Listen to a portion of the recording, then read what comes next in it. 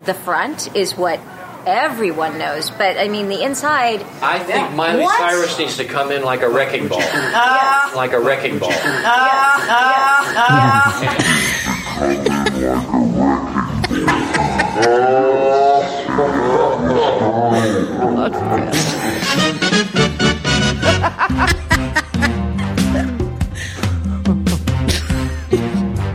This is the Extra Hot Great Podcast, episode 267 for the week of September 9th, 2019. I am cursed tiki idol, David T. Cole. And I'm here with avocado fixture, Sarah D. Bunting. We're not doing it over. Go. Doesn't show fingerprints. Late arriving cousin, Tara Arietta. Gotta love me. And the ghost of Florence Henderson, Bobby Finger. I didn't have anything planned. Boo. Weston oil is your top choice for cooking oils. Weston, yes. I'm drowning in Weston right now. Welcome, everybody. Welcome to another episode of Extra Hot Great. Just before we get into talking about a very Brady renovation, some site business. Site business item number one. It's been a donkey's age since we talked about it, but we do want to remind you that you can buy a personal ad right here in the podcast to tell somebody happy birthday or happy anniversary, or let them know that they're a jerk for $50. You just let us know what you want to say, and we'll say it, or you can even record your own ad. Site business item number two. A reminder that you can support this podcast by supporting us on Patreon, and there's a link in the show notes for that. If you support us for any value on Patreon, you will get access to Extra Hot Great, our supplemental podcast, which this week we're starting off our first season of Listener Game Time. So if that is of interest to you, please do sign up on Patreon to get Extra Hot Great. All right, Tara, take it away. Just a PS to that. It is in the show notes, but in case you don't look at those, our Patreon is patreon.com/extra hot great.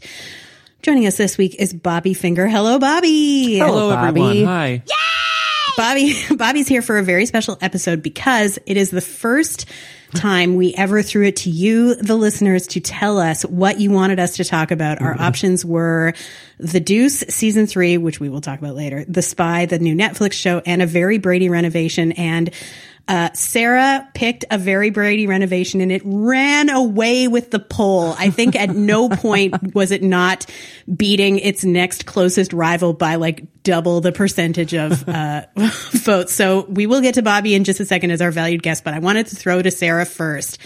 This was your pick. Did it meet your hopes or expectations? It did and it didn't. In case you are recently arrived from the International Space Station and are not up on what this property is, the 6 remaining members of the iconic sitcom, which the word remaining sort of chilling. Anyway, joined forces with HGTV stars to renovate the iconic real-life Brady Bunch home in Los Angeles. You may remember that there was a whole bunch of drama last year involving Lance Bass trying to buy the house, and then HGTV swooped in, and then I don't know how much he was paid to go away quietly. But anyway, the premise is that the 6 kids, now grown, are going to help out and make sure that as this renovation unfolds, what they're trying to do is take the house that was the exterior and make it an exact replica of the interior, which was on a big sound stage that was like not analogous to the inside of this house. So it's a huge job. They started prepping this shit like a year ago, according to the Chirons. Here's why I chose it. I don't mind HGTV product, but I'm not like a big active consumer of it. However, I am a huge Brady Bunch fan. How huge? Barry Williams was my first crush. I married a guy whose last name is Brady. We just got a dog. I named it Bear E. Williams. I'm a fan, or at least attuned to its moods. So I was excited about this, but I was also like, I don't know. The problem with some HGTV product is a certain lack of, or like faux creation of tension when it comes to the success or failure of a given sub-project. So I liked this, but did not love it, although I will continue to watch it. Bobby, were you expecting anything from this? And if so, were your expectations met? My expectations were exceeded. I mean, one thing, I was expecting Lance Bass. For some reason, I thought he was involved. I thought there was some sort of consolation prize where he didn't get the house, but they were going to let him host. And then I realized the Property Brothers were going to host. And then, he wasn't there, so I was surprised that he wasn't there. I mean, I went into it until it started last night expecting Lance Bass to be there. But it turns out Lance Bass is one of those people you don't really miss. So it ended up being fine. But I mean, like you, more so than don't mind HGTV. I like it. I watch it semi-frequently.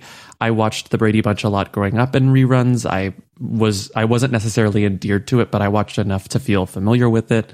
I guess my expectations weren't quite... They were just thrown for such a loop. It wasn't at all what I expected. So I don't know if they were exceeded or met. It was just such a different experience than what I went into and expecting. Because this show is it's not about a renovation, it's about a rebuild. You know, once they acknowledge the fact that this is a ridiculous conceit and that it's insane to think that you can turn a studio set into an actual residential home with the same silhouette as the iconic structure that also they keep saying America doesn't realize it's not this house. It's based on a lie. Yes. They keep telling themselves. Newborns no one thinks like, that's the house. Their first words are that's not the same house. Yeah, no one thinks that. But I mean, I feel like I'm going along, but I liked it. I feel like it's going to grow old. I was annoyed that it's not just a 2-hour special, that I'm going to have to keep watching episode by episode to see the reveals. Because you watch HGTV for reveals, whether it's which house did they pick or what does the house look like now. And now I have to watch, 6 episodes of this? Wow.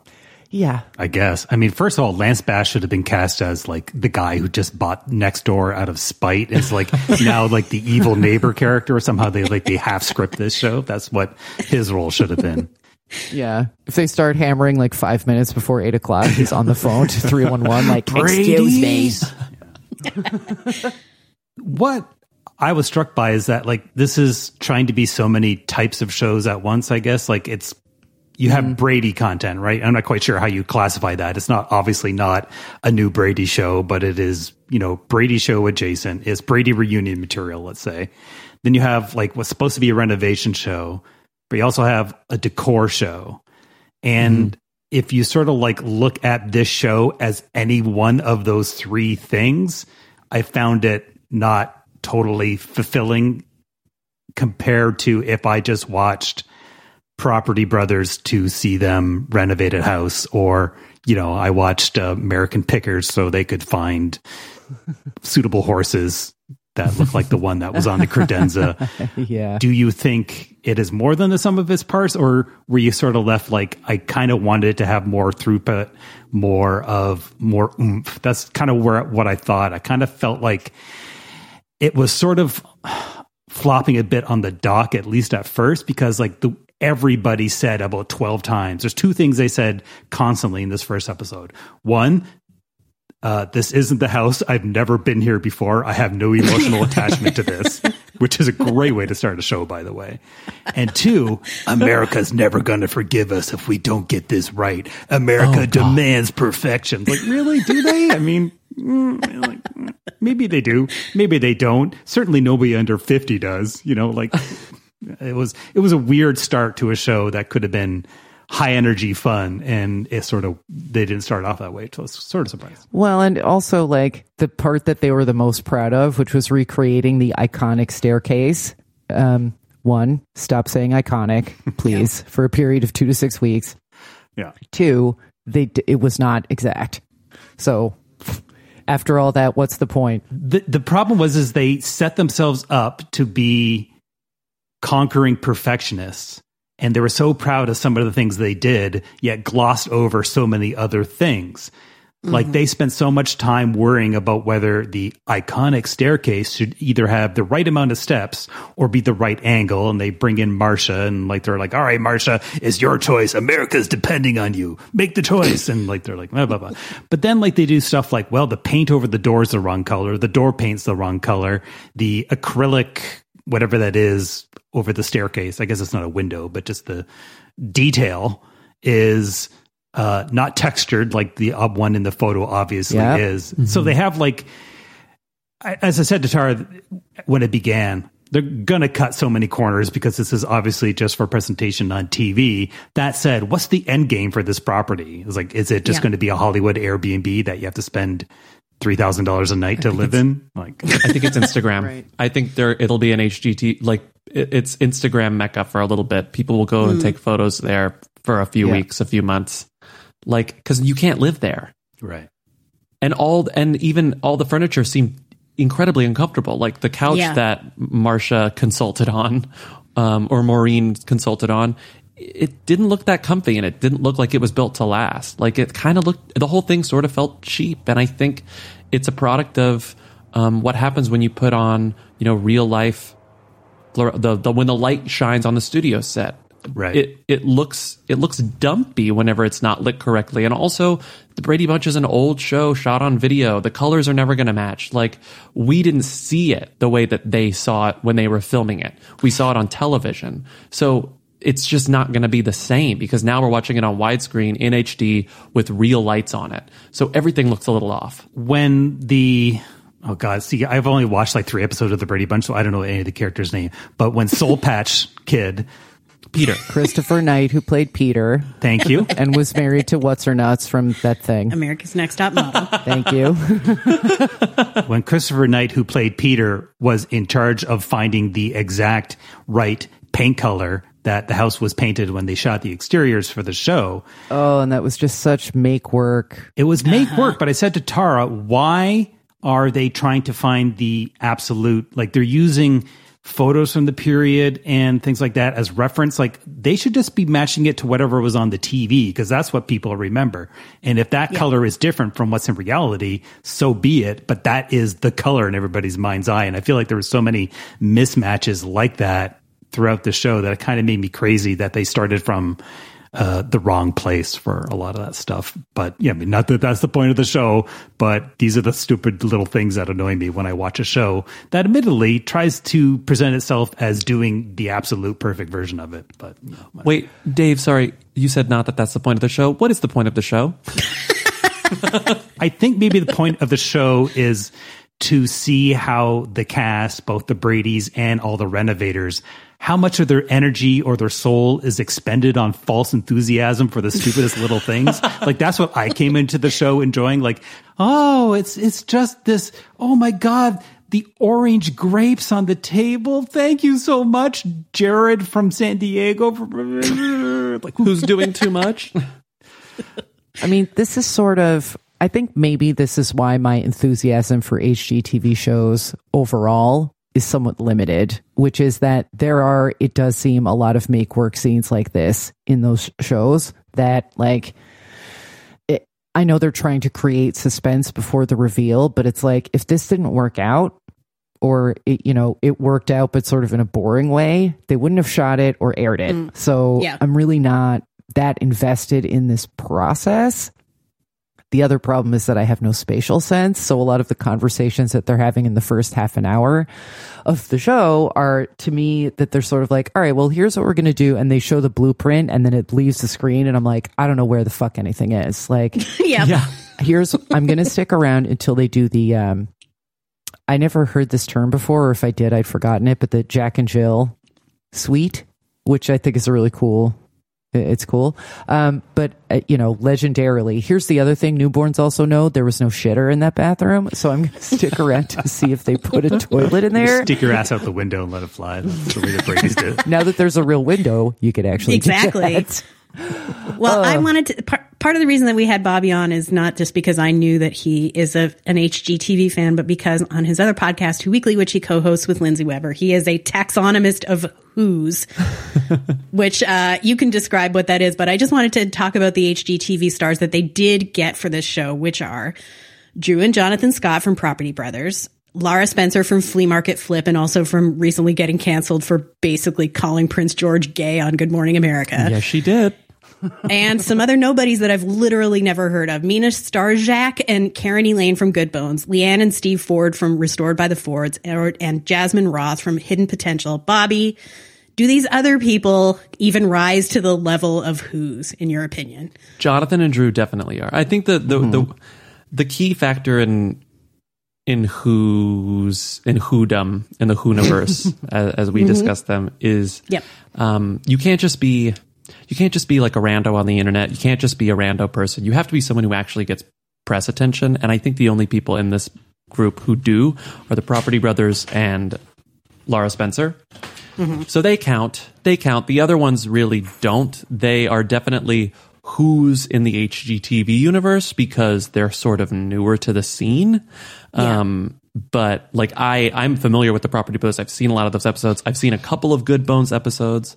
I've seen more Restored by the Fords episodes. I don't particularly like them. There's a funny thing about HGTV is that the couples that they have that are, married couples, or like Christina Almuso and Tarek Almuso of Flip or Flop, they are divorced. They don't seem very intimate with each other. There's a sort of strange, they have weird relationships. There's nothing really sexy or close about them, but they seem like coworkers. But the weird thing about HGTV is that the siblings are a little too close. And I think that's definitely the case with the Property Brothers. There's something alarming. I'm not, saying that there's anything remotely weird going on with their private lives, but there's something disarmingly close about them. And it works a little bit on their shows, I guess, and that's why people like them, and they really ham it up. Restored by the Fords tone it down. They're also brother and sister. And it's really funny. So the Property Brothers, all of their houses look. Oh, the other thing about HGTV is it's very much like it reminded me of the Brady Bunch movie. Sorry, I'm going all over the place here. But in the Brady Bunch movie, if you remember that movie, the gag with Mike Brady is that he's an architect at like a contemporary LA architecture firm, and he always designs the same house, and it's the Brady Bunch house. And they're like, you have to do something different. And the Property Brothers, Restored by the Fords, even R.I.P. Joanna and Chris Gaines, Chip Gaines, they do the exact same houses over and over again. Yep. But there's some sort of like, there's a cool little magic to the way the shows are put together. Like they're very meticulously put together. So you like get all the steps, and then you have the really pleasant reveal, and then you have a house people can live in, and you know what to expect, but it's fun to see the process.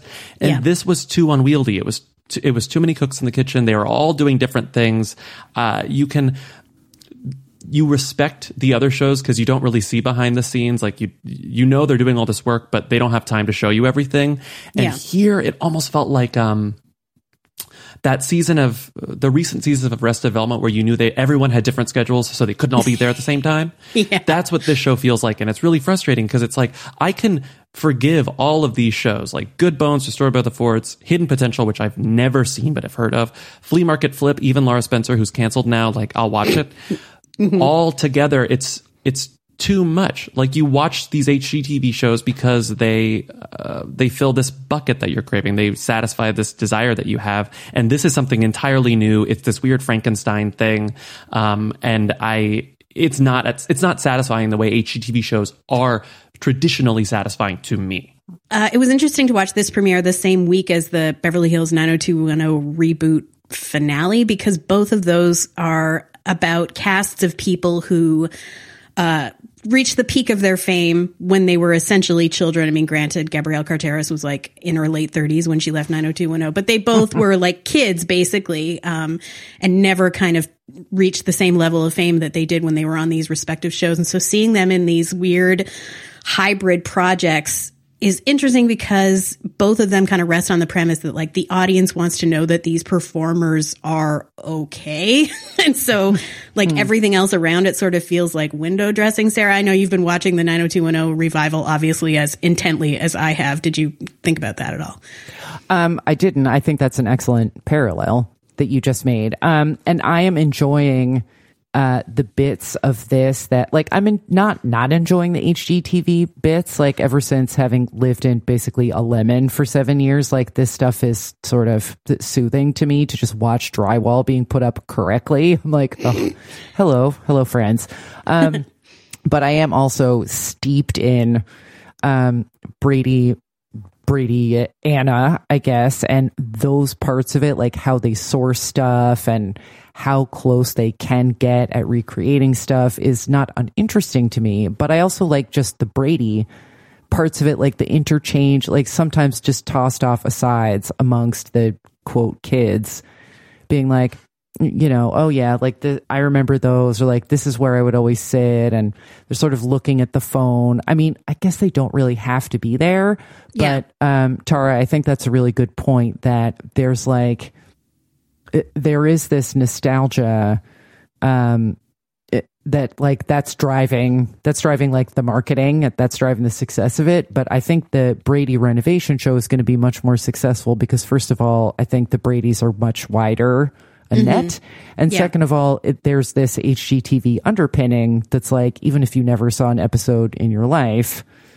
then you'll still get something out of it because of the brief of what it is, that it's like, here's this basically impossible engineering task that we're going to do. I take Dave's point though, that there's like too much shit maybe.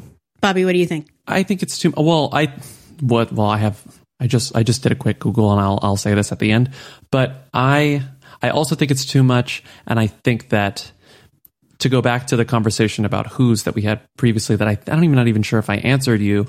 Because there's really only the Property Brothers, these other people are like second, third tier HGTV people. Like if they had gotten Christina and Tarek, if they had brought back Chip and Joanna, not that they would, I feel like it would have been more exciting, because these people I'm not as familiar with. I'm not endeared to them. I don't think of them as the all-stars. It's like they tried to create HGTV adventures, but they had to settle for all the new ones. Like, HGTV babies. They're perfectly fine at their shows individually, but it's just like I don't really know why I'm watching this yet. You watch HGTV for a formula, and this breaks the formula in a way that kind of changes what HGTV is all about. But having complained as much as I did, I just Googled to see if the ratings were out, and it's let me read this Hollywood Reporter thing. A Very Brady Renovation scores huge ratings for HGTV. It got more viewers than the series finale of Fixer Upper. Wow. It says it delivered HGTV's biggest audience in 2.5 years. Like, wow. I guess it works. Good. They win. Yeah. Although that was true of 90210 as well, and then they just like steadily dropped as time went on.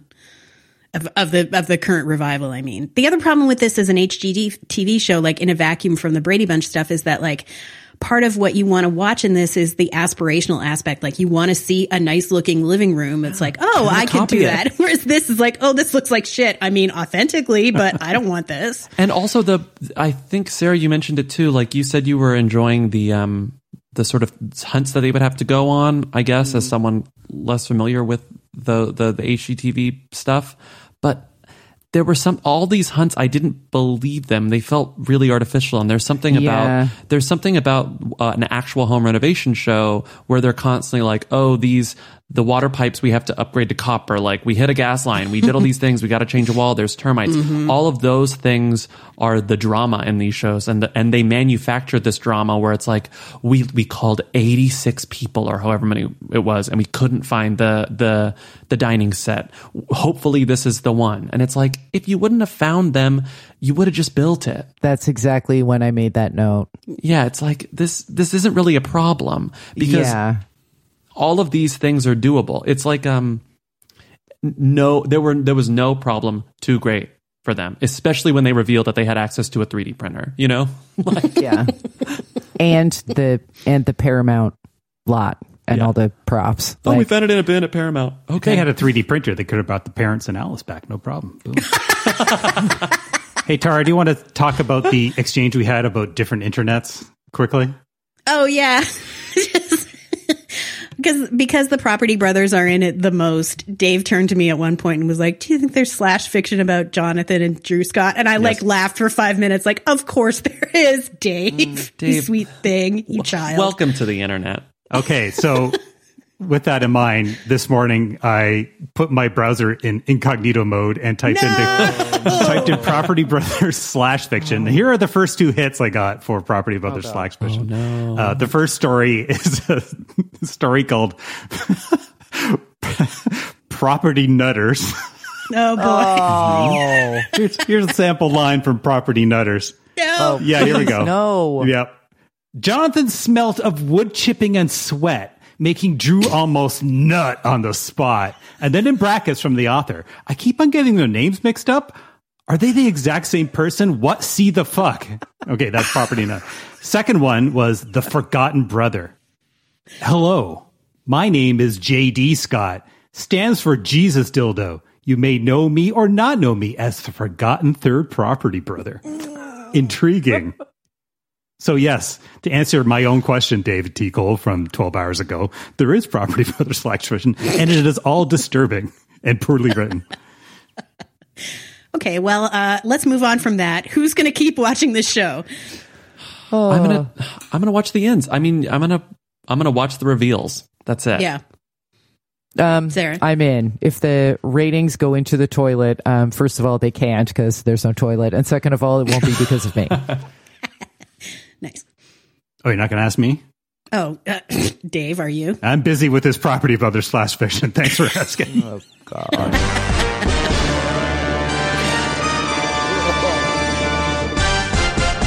It's time to go around the dial. First stop, Tara Ariano.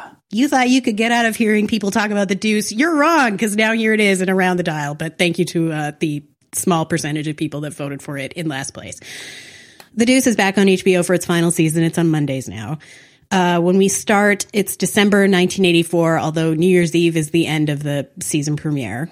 Before that, it is CES, which seems like a very new thing that people aren't sure totally what it is. Consumer Electronic Showcase? Is that what it stands for, Dave? I believe so, yeah. Everyone in porn is attending because direct video sales to consumers of porn films is starting to eclipse other revenue sources, and the whole question of like, should a porn film have a story, or might it just as well be a series of loops like in a peep show? That's back, so that's an artistic question. But the video market is bad for our female leads in two respects. First, Harvey, the David Krumholtz character, tells Eileen/Candy, Maggie Gyllenhaal, that there's no market for the feminist porn that she makes on video, and he's not going to finance her films anymore. Lori, the adult performer who moved to LA toward the end of season 2, is still in LA, still not doing great. She's just out of rehab for the 5th time for cocaine. And she breaks sobriety at the end of the premiere. And the video market is driving content toward more violence. Specifically, her director wants Lori's co-star to do something terrible to her with a corn cob. And another performer gets smacked in the face. This is some of the dark shit that also happens toward the end of Boogie Nights, so I assume it's historically accurate. I, unlike Dave, did not research how sick people can be, so take that for granted. The line is that women have more power than men in porn. Like, in reality, that's something people say because they get paid more.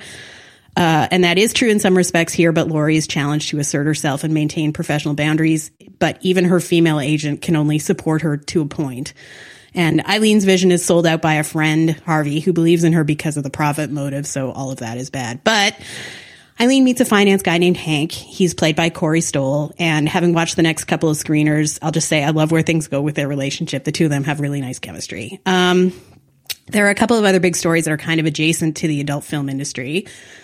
One is about the city trying to clean up Times Square for real this time, for real estate investment purposes, and getting the cops involved in this pursuit. The Times Square Marriott is about to open, and some people who work in the area are dubious about whether tourists will want to stay so close to all the sketchiness of mid-'80s Times Square, but others are pretty sure the money people know something.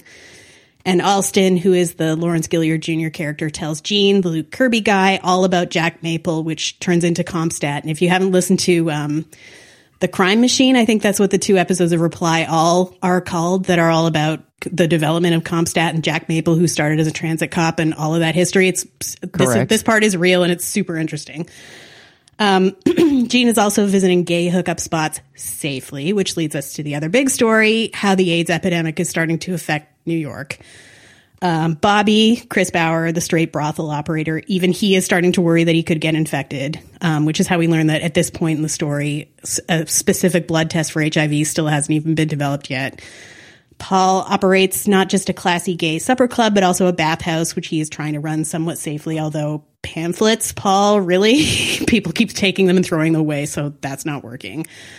And his partner, Todd, is infected but still working as an actor in a play and on a soap. And there's a scene where we see him wiping off his makeup after his stage performance to show a lesion on his temple, and where you think he's hiding it from Paul, but by the end of the episode, we know Paul knows. And in this and the other two episodes, the portrayal of Paul's love and care for Todd is really lovely. And this is roughly the same time period portrayed in Glow season 3 and Pose season 1. And frankly, for my taste, this story cannot be told enough. Like, it's so rich and well done, and especially setting it in New York, like, which was a flashpoint for so much of activism and change and horror. Like, it's really well told.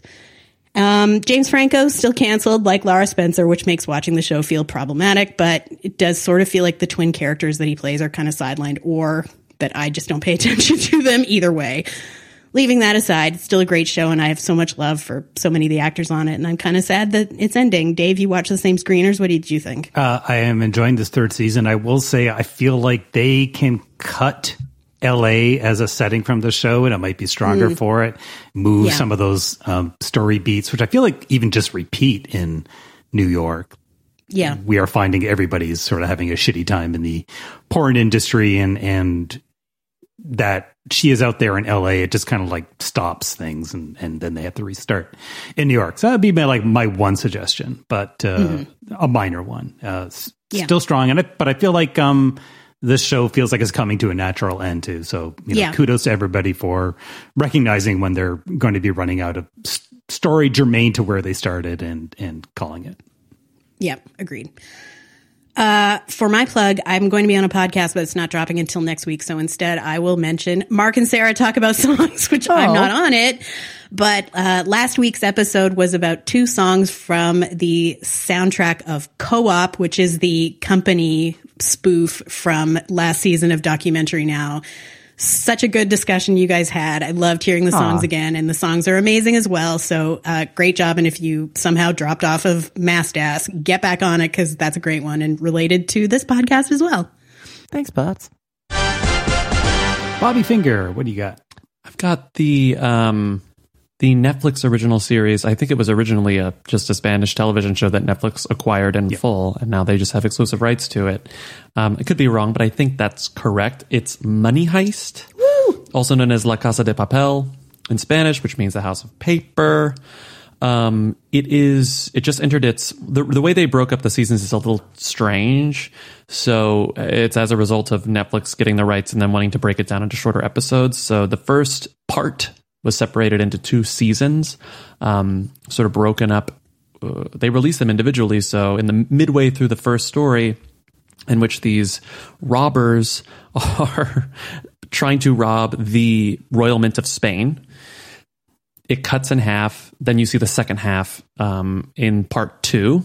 And then there was a couple year break, and they've successfully, I don't really think it's a spoiler to say they were successful in season 1 doing their money heist. It was a group of, ragtag, very typical Steven Soderbergh, let's get the gang together, let's do the meticulous heist. And then there's some very fascinating and, Rube Goldbergian reveal at the end to show how it was all done. But the thing I like about the show is that every episode sort of had an element of that. So every episode was sort of its little solo heist movie. Yeah. Each individual conflict of any given episode, I think there were maybe 10 in each season, has this very satisfying arc where the heisters get to do a little bit of heisting. It's that format we're used to right now where everything ends with a cliffhanger and then you can just start again and see what's happening next. They're all named after, if you're watching it and you're like, it's in Spanish, I have a hard time reading subtitles, It's a show you should watch with subtitles. I watched the first season dubbed. I thought it was fine. I watched the second season, which is really the third season, but I'll get back to that, with subtitles, and it was so much more satisfying. This is always the case. I don't know why I haven't learned by now. Dubbing is always worse. I always give it a shot. I did it recently with Elite, which I won't get into. It was so much better when I watched it with subtitles. But an easy thing they do is all the characters are named after cities around the world. So there's Tokyo, there's Lisbon, there's Berlin, there's Denver. A kid gets named Cincinnati at one point. It's very easy to track these things. You have no excuses to not watch this if you're like thinking that Spanish makes it hard. Also, it's heisty. You're used to this structure. But the thing that's great about season 2, it's technically part 3. I am an idiot, and I went into part 3 thinking that I was going to get a complete story. At the end of those, I think 7 episodes. I think it's 8. 8. And no, it's just like the last season. It's split in 2. So they've successfully heisted the Royal Mint of Spain. They all went their merry ways, spending all their, improbable sums of money. Like they're just extravagantly wealthy. Everything's fine. And then one of them makes a mistake and uses a satellite phone they shouldn't. All of the world, every single law enforcement person in the entire world is after them, mostly people in Spain. Let's just say everyone in Spain is after them. They capture one of them, and to get this one money heister back, they decide the only way to do it, and again, you can't ask questions about this, the only way to get Rio back from the government is to do another heist. And since they've already done one heist, the Royal Mint of Spain, they were like, well, we've already done the big heist, let's do the bigger heist, the only heist left, which is the Bank of Spain, which is essentially the same thing, but it doesn't matter because the first one was fun, so why not watch them do it again? They run into many, hiccups. They do a little bit more with the backstory. It's told in that very here's what's happening after the heist. Let's see how they got there. Everything's very time jumpy, but in an incredibly satisfying way. I did not expect to like it as much as I did, but then I realized I love every heist movie ever made, so why wouldn't I love this? Every episode is a heist movie. Every episode is a heist movie. It's incredibly high production values. Yeah. It feels like a very, very long episode of, Heat meets Ocean's 11. Yeah, totally. I really, really like it. Fine, I will watch it. I feel like someone is on here talking about it every 2 weeks. I will watch it. And they're doing a really bizarre, and the way they're heisting is so absurd. It's not just gold. It's like they're melting down the gold and turning it into pellets, and then they can take the pellets out, but then they're going to put them through the sewer. It's all, fun tech stuff. You get the gadgetry that's also hallmark of a heist thing too. But again, every episode introduces new things. And it's great. I can't wait for the conclusion. And they're going to get away with it. They have to get away with it. I love it. And it's also a ferret who also has a city name. So enjoy that. Yeah, I would also say to Bobby's point about you can't ask questions about why they're going to solve this problem with another heist. It's like a dance movie where it's how are we going to save the community center? We only know how to do one thing. It's dance battles. So that's it. It's like Money Heist is that, but with they heist. Live to heist. It's all they can do. Although I thought season 2 or whatever this actually is was going to be a Prison Break season before we actually started it, which would sort of have the same mechanics. In a way, it was. It is, but I thought it was going to be there is, the Spanish ultimate prison, and we must figure out how to heist Rio out of it. That was going to be the through line. But this is also good. I'm here for more of it. I'm not bored of it yet. So by all means, clone season 1 and have at it.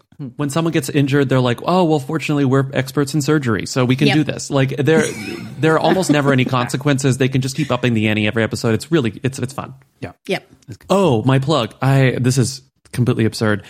This is something that I watched recently and I can't stop thinking about it. It maybe doesn't belong here, but if you're familiar with Eva Amari Martino, the daughter of Susan Sarandon and TK Martino, TK Amari, I forgot his name, the director, producer, doesn't matter.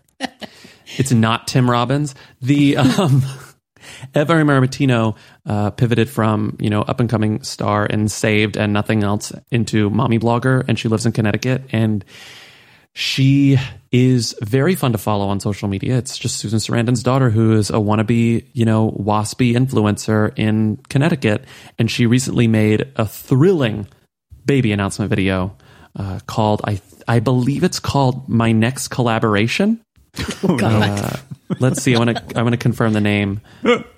Sorry. Yikes. My most exciting collaboration yet. Oh boy. It's great. You can go to the Happily Ever After YouTube page and watch it. And it's just thoroughly bizarre. I've never seen anything like it. It's completely earnest. Part of me thought it was a parody at first, but it absolutely is not. It's fun. You've never seen anything like it. And it's Susan Sarandon's daughter. Who knew? We will link to that as well as your other two excellent podcasts in the show notes. Sarah D. Bunting. I will try to be brief. Ken Burns' country music. It's finally starting. I've watched the first episode, which drops this coming Sunday. That is the 15th. What can I say? If you like Ken Burns and you like the turbo soothing, a documentarian is basically reading a coffee table book to you. Construction, the average Ken Burns joint. This is obviously for you.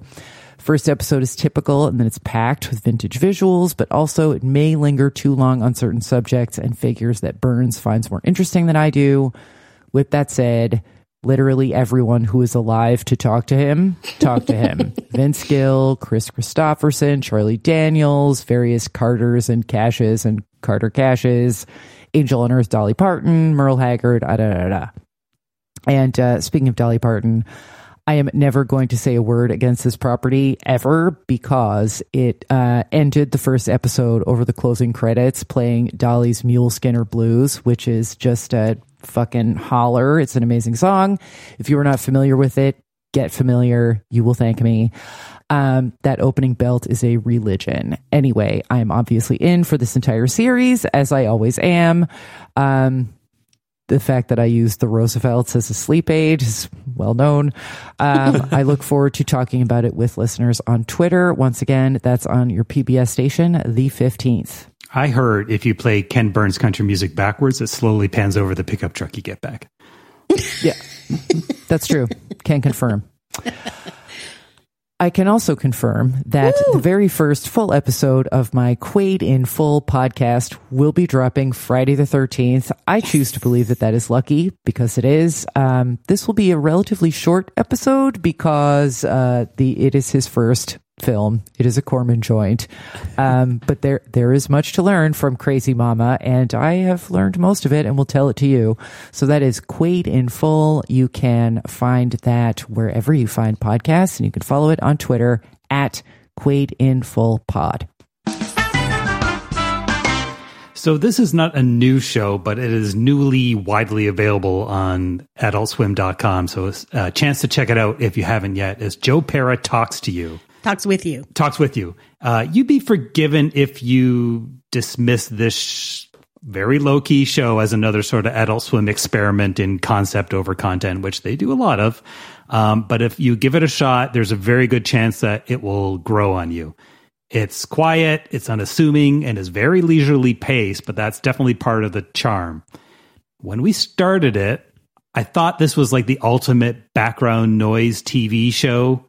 You know, something that you can kind of pay half attention to. But 6 episodes later, I realized that I had kind of put down my phone and was paying full attention to it and never really picked up the phone again. The show actually starts off sort of very one note in the first episode as it introduces you to Joe Pera. He is a teacher in a sleepy Michigan town.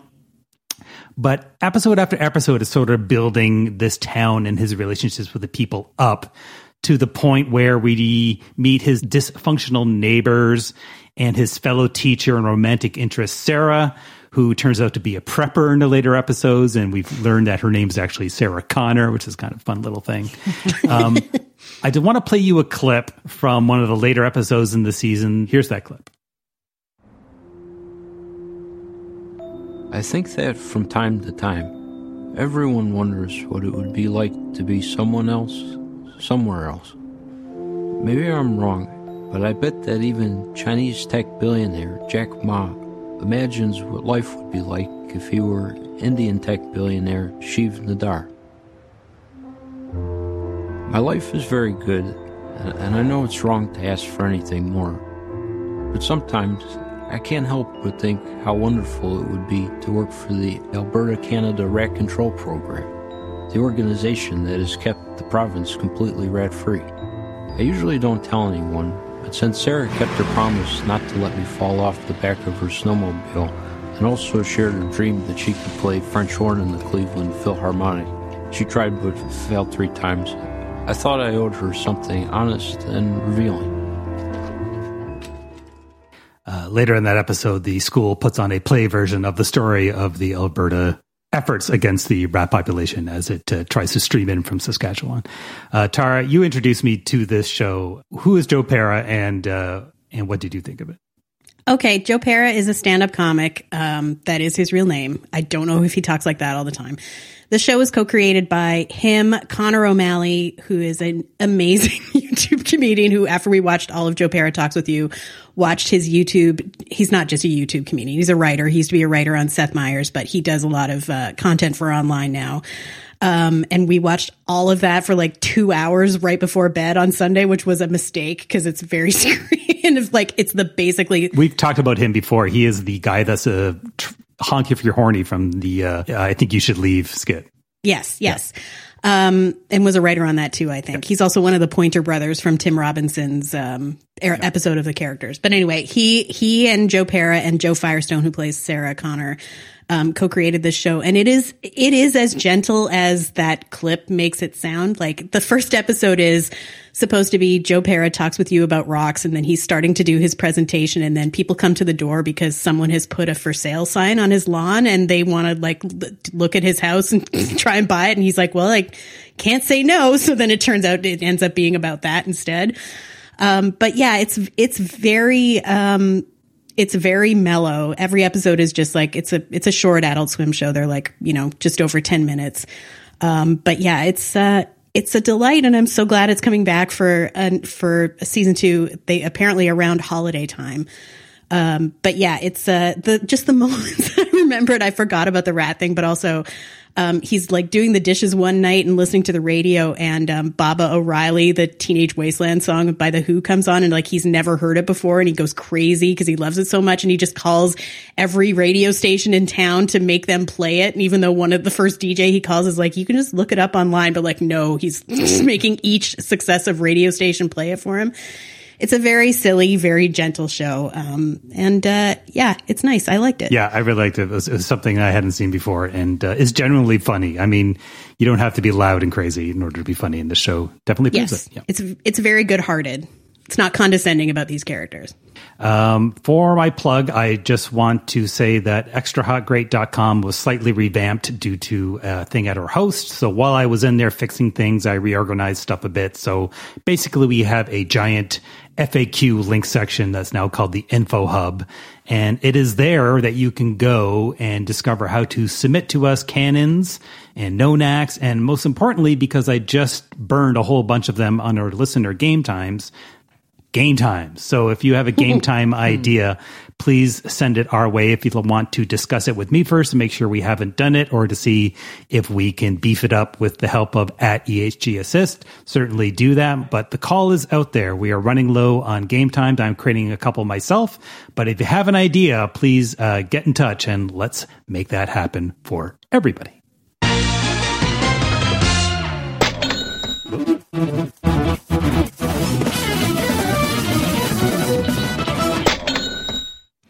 This extra credit topic is called Missing TV References and Quotes, from our French amie, Caroline, who writes, TV used to be a unifier in terms of pop culture and quotes. Nowadays, everything is fragmented, so even within a generation, people don't share the same frame of references. Game of Thrones might be an exception. What TV show in your mind should be more of a cultural landmark for everyone, and what gifs or quotes should take over the net? And my pick is News Radio, a show we've talked about on the show many times. Also my pick. Well, we can see how much we agree. I write that it's hampered by the fact that it's not streaming on any subscription service. You can get it on iTunes, and we did. I also have that point. But A&E stopped airing reruns of it, which it used to be part of the God tier A&E afternoon rerun block. No. 2 news radios, Law and Order, Northern Exposure. We all who worked from home in the early 2000s remember it fondly.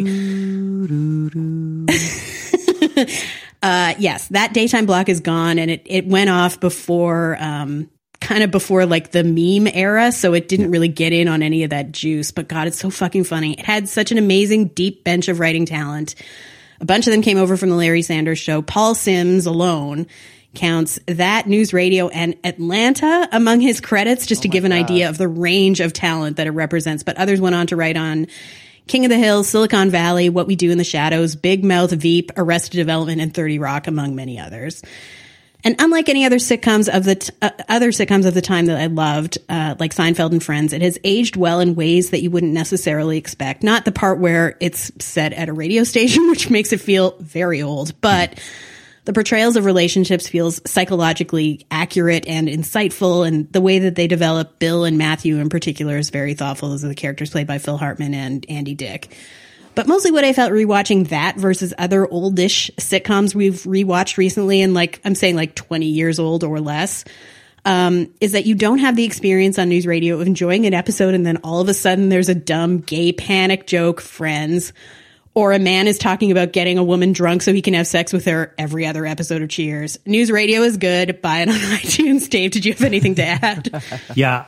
If I had to put this in a nutshell, News Radio has all the same trappings as Brooklyn Nine-Nine does today. Yeah. It just happened too soon to really catch on in a viral way on the internet. Jimmy James and his carefree ultra capitalism is very memeable. Bill McNeil always trying to be on top. His love for crusty, moldy vending machine sandwiches, the way Mom used to make. These are all things that should be memed. And, on top of that, you got Matthew, you got David's video addiction. You got so many things that would work with today's internet culture in the same way, in almost all the ways that Brooklyn Nine-Nine today enjoys. And I gotta believe that News Radio was a heavy influence on how Brooklyn Nine-Nine is structured. Not that it's the first Office sitcom, but certainly it shares such a similar sensibility to Brooklyn Nine-Nine. And, there's characters we haven't even touched yet. Lisa's brown nosing, there's so many things about this show that would work so well today. And it really, if they could somebody can get their ass in gear and find a place to stream this, maybe it'll have a second life. Maybe it'll have a little renaissance. Certainly deserves it. It absolutely. And I will just add, in terms of memes, since the day that I joined Twitter 5,000 years ago, my bio has been, I try to be good hard worker, man, but refrigerators so messy, so messy. And if you don't know what that means, seek out just the complaint box episode of News Radio, because that is where it's from, and I stand by that. Yeah. That is my ethos as a worker and a person. All right, so that takes care of me and Tara. Bobby, what is your choice for today's extra credit? The first thing that came to mind is a little wild, but I think about it often. Again, one of those shows that I think people that deserves either a reboot or at least to be streaming on something. It's, speaking of A&E, it's the short-lived reality series Airline, which was an adaptation of a UK reality series. And I think there's something about, due to any number of security problems or, weird regulation breaking, I can understand why this is impossible in 2019. But it was a show based on a UK series that I guess did the same thing, but it lasted a little longer in the 90s. The American remake was 2 seasons on A&E, and it followed employees of Southwest Airlines, which is a budget airline. Which at the time it was more of a budget airline. They've since become kind of pricey. Southwest is no longer the Southwest, I grew up with. But at the time it was sort of very no frills, cheap as hell. And it was back when gas prices were cheaper too. So it was even cheaper than that. Had a few, locations. It was Hobby Airport. It's one of those airlines where if a major metropolitan area has 2 big airports, Southwest was always at the dumpier one, it was at Dulles. It wasn't at Reagan. It's at Hobby. It was at Hobby in Dallas, not DFW. It was in Baltimore. I guess it was in Atlanta. But the point is, every episode just chronicled the lives of airline employees and the daily hassles they dealt with. I don't understand, and I will never understand unless someone writes about it, how they got releases from all the people who made complete asses of themselves, unblurred. Oh my God. So many drunk people. It was drunk people. It was angry people. And I can't imagine that anyone would be willing to give releases to a television network today. I'm surprised it existed for 2 seasons, but it's also a show that exists only in my memory because I can't find it anywhere unless I buy the DVDs. And I can't be bothered. It just needs to be streaming at this point. But I don't know. Part of me feels like it deserves a resurgence or a reboot, if only because there was something about like, there's a lesson in humanity to airline. It's this mirror. It's like you see yourself, you see these people acting terribly to people in the service industry just so easily and so thoughtlessly, and they just hold their heads up and they take it and they end up helping them anyway because that's their job. And I feel like there's something everyone can learn from airline, if not only how to be a better worker, but how not to be an asshole. Yep. And I think people need to stop being assholes. It's a good show, and also it's funny as hell because it's drunk people and it's rude people. I was Apple Care lady, but 8 times an episode. You know, It was a lot of fun. I watched it every week, and then it just stopped. 70 episodes of this show. I remember watching it, but I didn't realize it was. Oh, yeah. I find myself like mulling over the DVD purchase every once in a while, and then it's like, not worth it. Oh, 3 seasons. Excuse me. There were 3 seasons. Can I read one of the synopses here? This is season 1, episode 10. A drunk needs 9 police officers to escort him from the airport. That's episodes 1 through 13. Yeah, absolutely. Overweight customers take the armrest test. A strange complaint, and a flight is oversold by 53 people. Jesus. 2004. Southwest. You're just like, you are just shocked by their patience every single time they like interact with someone. There are so many like small delights in TV's back catalog that would do so well if they could just get them somewhere streaming for real. And there's so many new services that are coming out now. Like, I mean, not that Disney's going to show airline. Just today, Apple had their fall product announcement fest. And they were talking about their Apple TV Plus, and they're like, "Oh, we got this show and that show, and here's a new terrible trailer for the Everybody's Blind Now show starring Aquaman." And they don't realize that there's no back catalog to that service. So yeah, they're only charging you $5, a month, but there's like 3 shows you can watch. There's no back catalog. So start buying this sort of stuff. Like if Apple TV had airline, you might get a couple asses in the seat. Mm-hmm. Good pick, Bobby. I keep thinking like every transition would be like, meanwhile, back at BWI. Like it was just like very satisfying transitions also. And you could make that a rock block with the restaurant, which... Oh, yes, the restaurant. So good. Yeah, I mean, everyone on it was so loathable. It was great. All right, Sarah, I guess you're going to wrap this up. I am. My pick is not actually the restaurant, although I sort of regret that now. It's The Wire. No question. That was the first thing I thought of. And then I was like, is this what I'm talking about? But the thing is, like, I feel like we who think about the culture for a living and who are like TV critics assume that everyone knows The Wire and everyone loved The Wire. Not true. I quote from it all the time. It's still a masterclass in construction, in trusting your audience, in an unpiloty premiere, in playing a long game, in subtle acting.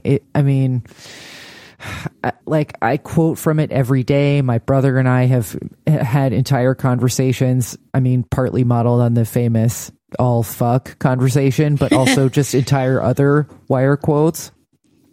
I loved the show so much that I considered naming Bear E. Williams Avon Barksdale. Anyway, I think this show is revered, but I also think that people who haven't watched it yet, because I can attest that this is how I felt, feel like that the rest of us need to shut the fuck up about it already, and that they'll get to it, but it's peak TV, so they don't get to it. And I get it.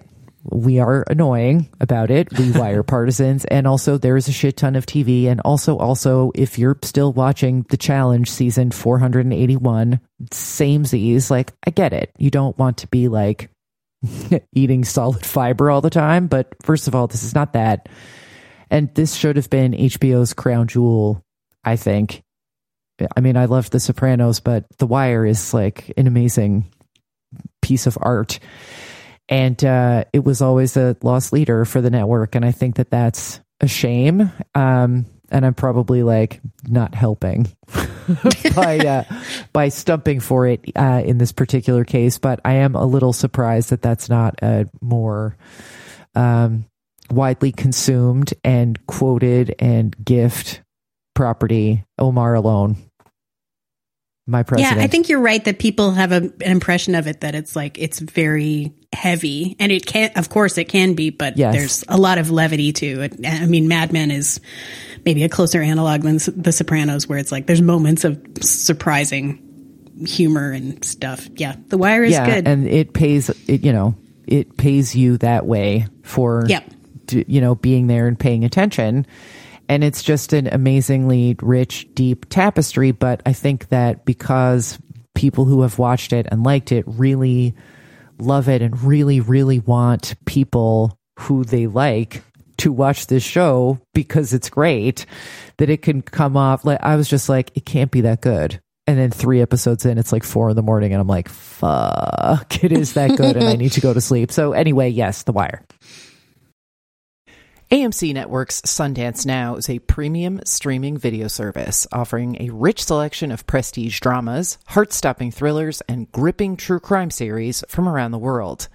Sundance Now believes that life is more enriching when experienced through perspectives that differ from our own. Why is Sundance Now so awesome? Sundance Now's catalog includes award-winning original content, international exclusives, and hard-to-find properties at a fair price. You get premium content and no commercials for as low as $4.99 a month with an annual membership. And you can enjoy it anywhere. Sundance Now works on all your favorite devices. Download the app or watch online on Apple and Android devices, Amazon Fire TV, Google Chromecast, Roku, and more. My favorite aspect of Sundance Now is their documentary library. Pop culture investigations like The Cult of J.T. Leroy, The Pussy Riot doc, and that must-see for Project Runway fans, Bill Cunningham, New York. But the catalog is impressively deep on the true crime front, too. There are lots of films I've covered for my true crime newsletter, but just as many I haven't had a chance to watch yet, and I had to force myself not to start Valentine Road instead of recording this ad, so let's get to that promo code so that I can get back to the film, and you can join me free for 30 days. Start streaming your next obsession. To try Sundance Now free for 30 days, go to sundancenow.com and use promo code EHG. That's sundancenow.com and use promo code EHG for 30 days of free streaming. Thanks, Sundance Now.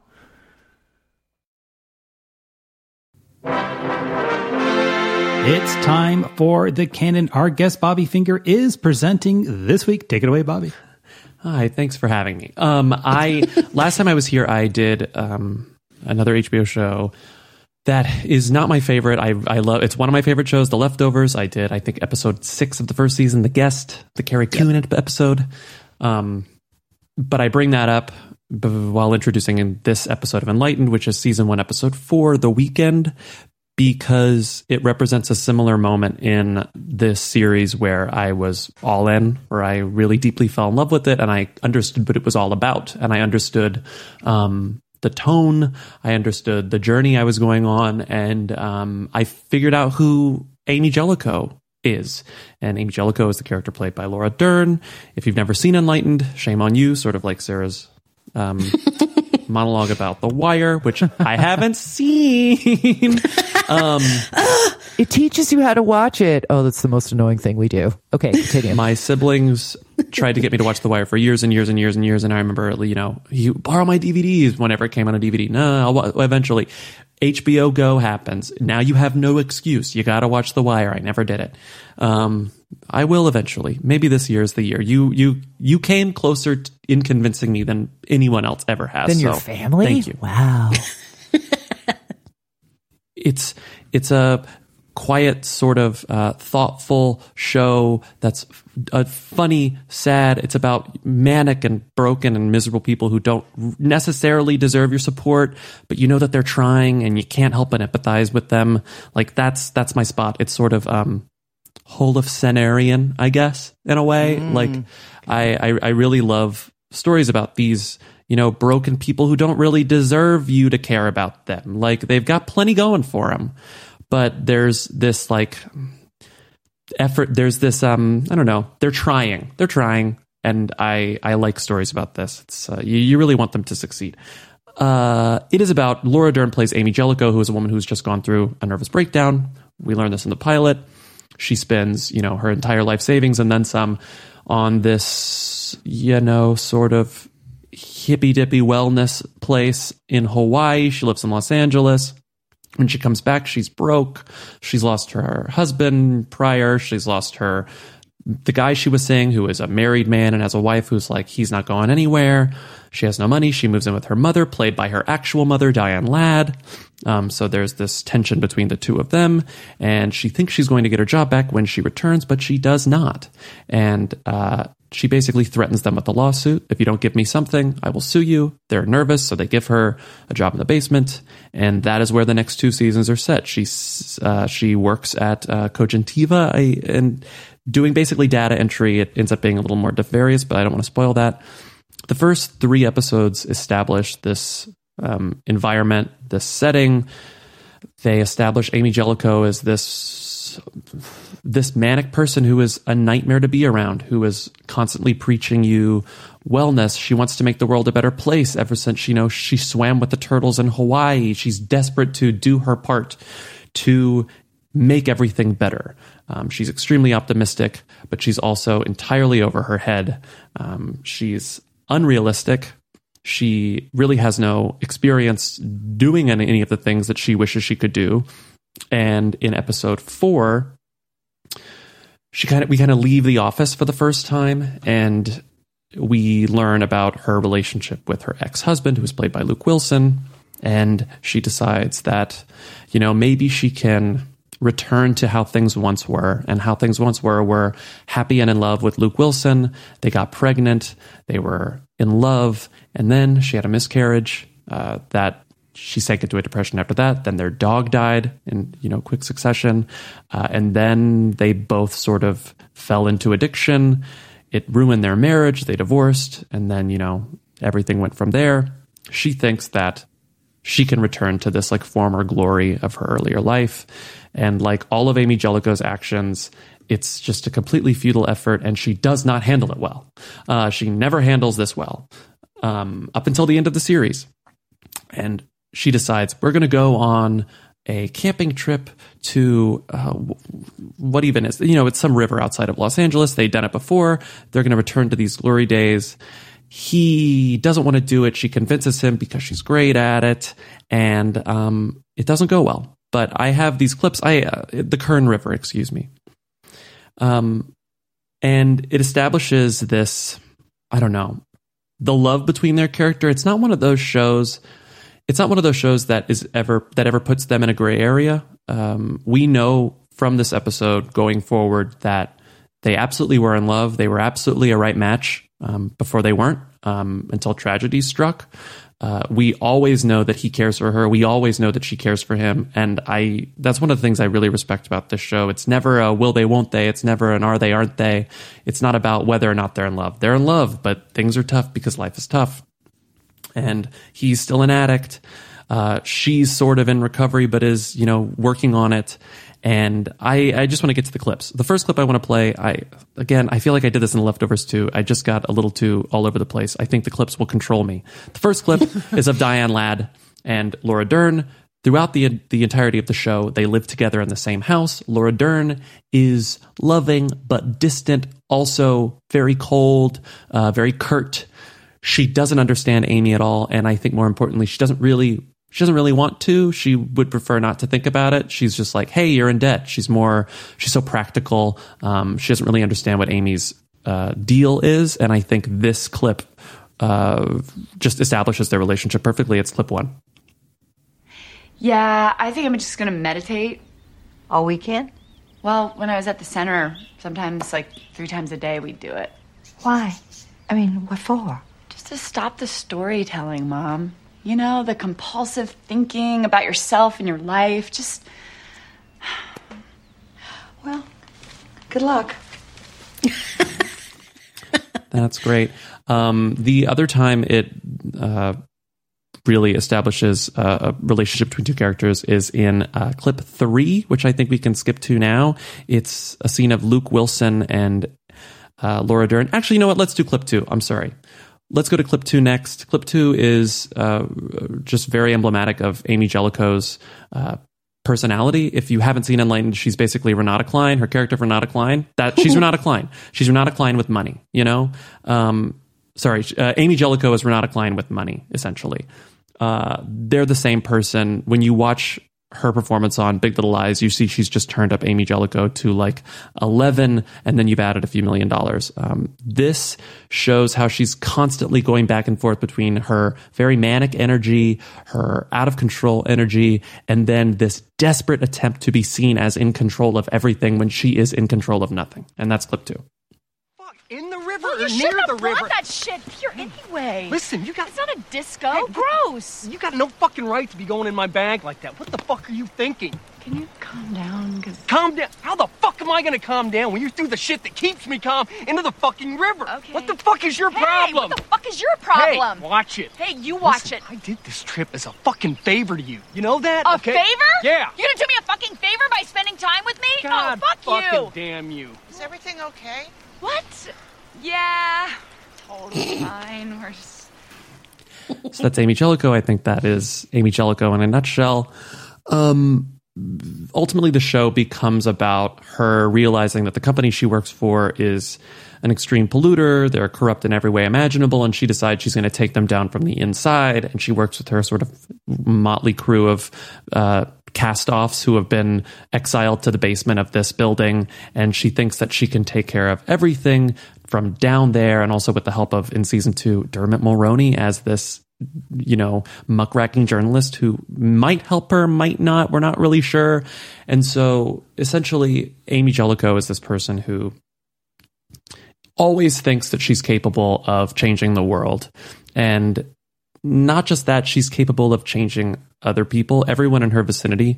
She kind of doesn't really focus on herself. She thinks that she can just kind of project this, and if I can change my ex-husband, and if I can change Cogentiva, and Abaddon, if I can change the planet, you know, then I'm going to make up for my inability to change myself. And in this scene, which is clip 3, I just think it's like a beautifully written moment between the two of them. Every episode is written by Mike White. He created it with Laura Dern.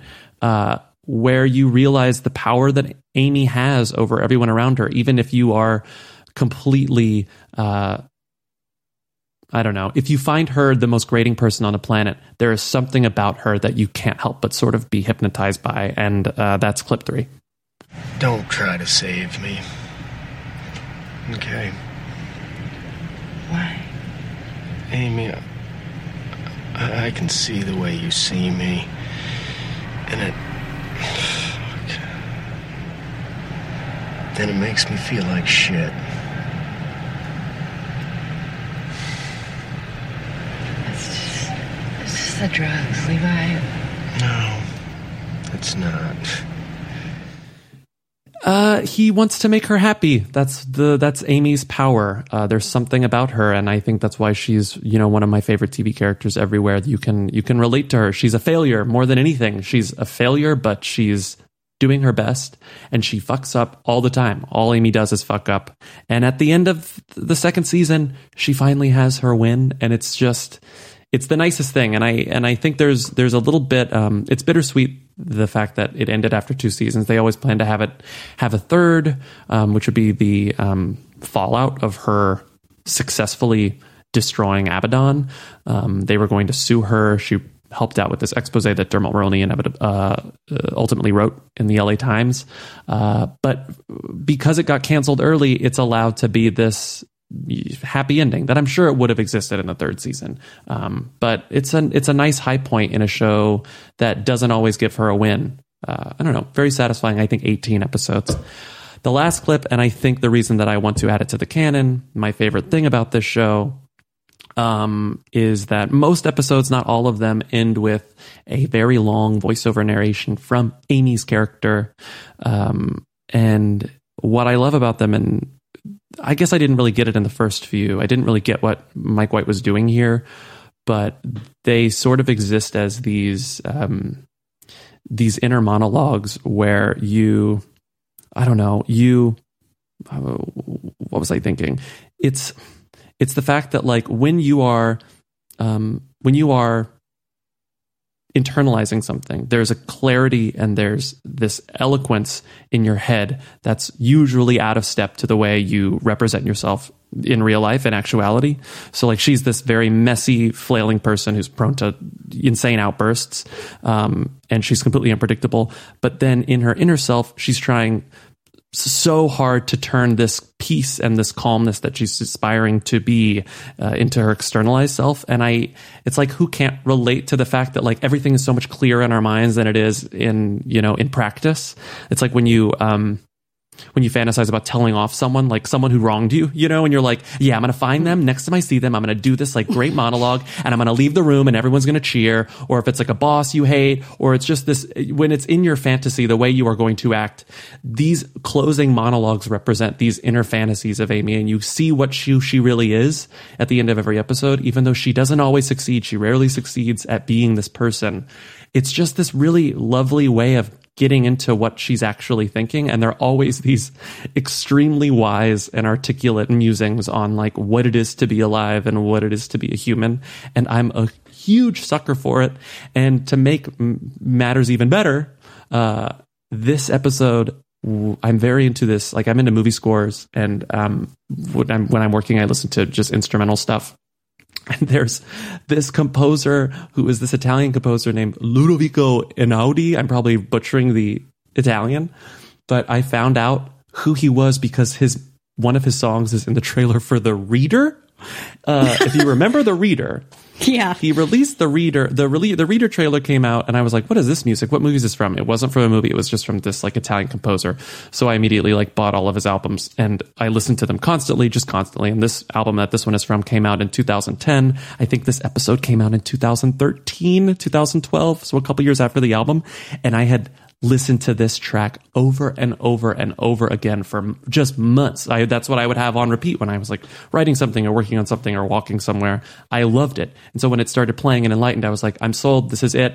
This is always running through my head when I'm like, getting deep in thought. This is the song that plays just in the stereotypical Bobby's getting deep on something completely ridiculous. And it just happened to be what was playing when Amy was going all in on life and loss and wanting something more for yourself. This clip is, I think, 90 seconds long, Dave. I don't know. It might be too long, but if it's there if you want to play the whole thing. You can try to escape the story of your life, but you can't. It happened. The baby died. The dog died. The heart broke. I knew you when you were young. I know your heart broke too.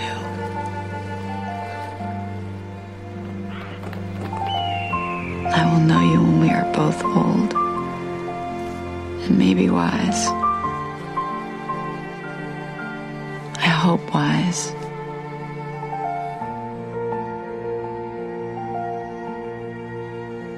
I know you now, your story. Mine isn't the one I would have chosen in the beginning, but I'll take it.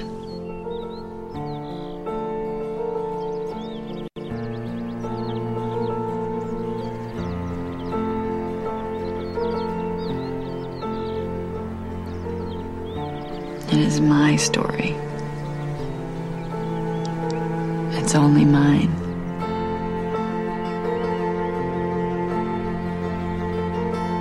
And it's not over. There's time. There is time. There's so much time.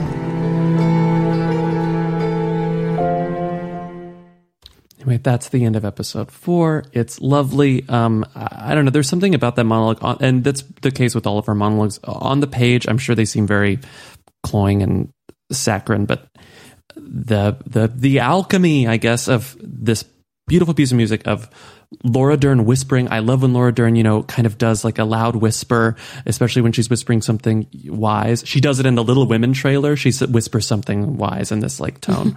And then you add these like inspirational platitudes and that repetition at the end. I'm a sucker for it. I don't know. There's a lot of hope in this show. I don't know another show that can make me laugh as hard as Enlightened does. And then at a turn of the dime, it really fully warms my heart in a very embarrassing way. Like, this show brings out the most like all of my earnestness. It just brings out like something deep inside me that you don't always want to let out. And I don't know, this is the episode that made me realize I was like in it for the long haul. And unfortunately, it only lasted 2 seasons, but that's enough. I watched it all the time. This was a lovely presentation, Bobby. Thank you. Wow. Yeah. I feel like I feel like a middle schooler. I cried at the end of this episode too, so I know what you're talking about. And the paradox of this show is that, as you say, so much of it is about Amy being a failure, but that it's also about the beauty of her trying. Mm-hmm. And every time we see her with her shitty coworkers at Abaddon, not the ones in the basement, but like Sarah Burns and Chip Sarah Eston, Burns, the ones upstairs who are so nasty and awful to her. It's like, at least she's trying to do something better. She's not just narcotized like these people are of like, I've got mine, fuck everyone else, which is always how you feel when you watch them. But it is interesting to see this episode take her outside of the office for the first time because, as you say, she's trying to recreate like maybe the last time she felt truly happy. Yeah. And we see her like as she's narrating it, we see her like walking to wherever they were going to camp and, in her wide leg jeans. And then she suddenly says, I'm pregnant, and we know she doesn't have a baby. So it's like, oh God, the story's only going to get horrible from here. And it does. It's a terrible story. And, the way that Amy narrates it is very low key, but like, this is tragic. This is where her life changed for the worse. After this beautiful golden weekend that she still remembers so fondly, that she's willing to like get on the phone with Levi and basically like, I have in my notes, invite him on this rafting trip in huge air quotes. Cause she just like, I bought the tickets. In her classic Amy way is like, we're going. It's not even that she's ignoring him saying he doesn't want to go. Like it's like he doesn't penetrate her. She doesn't even hear it to ignore it. So yeah, the where it goes off track, where she goes into his bag, I think to like find his pillow or something when she's setting their tent up, and then she finds like he has a baggie of drugs. And then it's, you don't know the flavor of where it's going to go wrong here, because you can never tell how she's going to react. And like, it does seem like she thinks she can ditch the stash and just like hope he won't ask about it. And then that would be fine. Like, it would have the same effect if he didn't confront her about it, but just was mad at her, like secretly to himself. But if, he does confront her.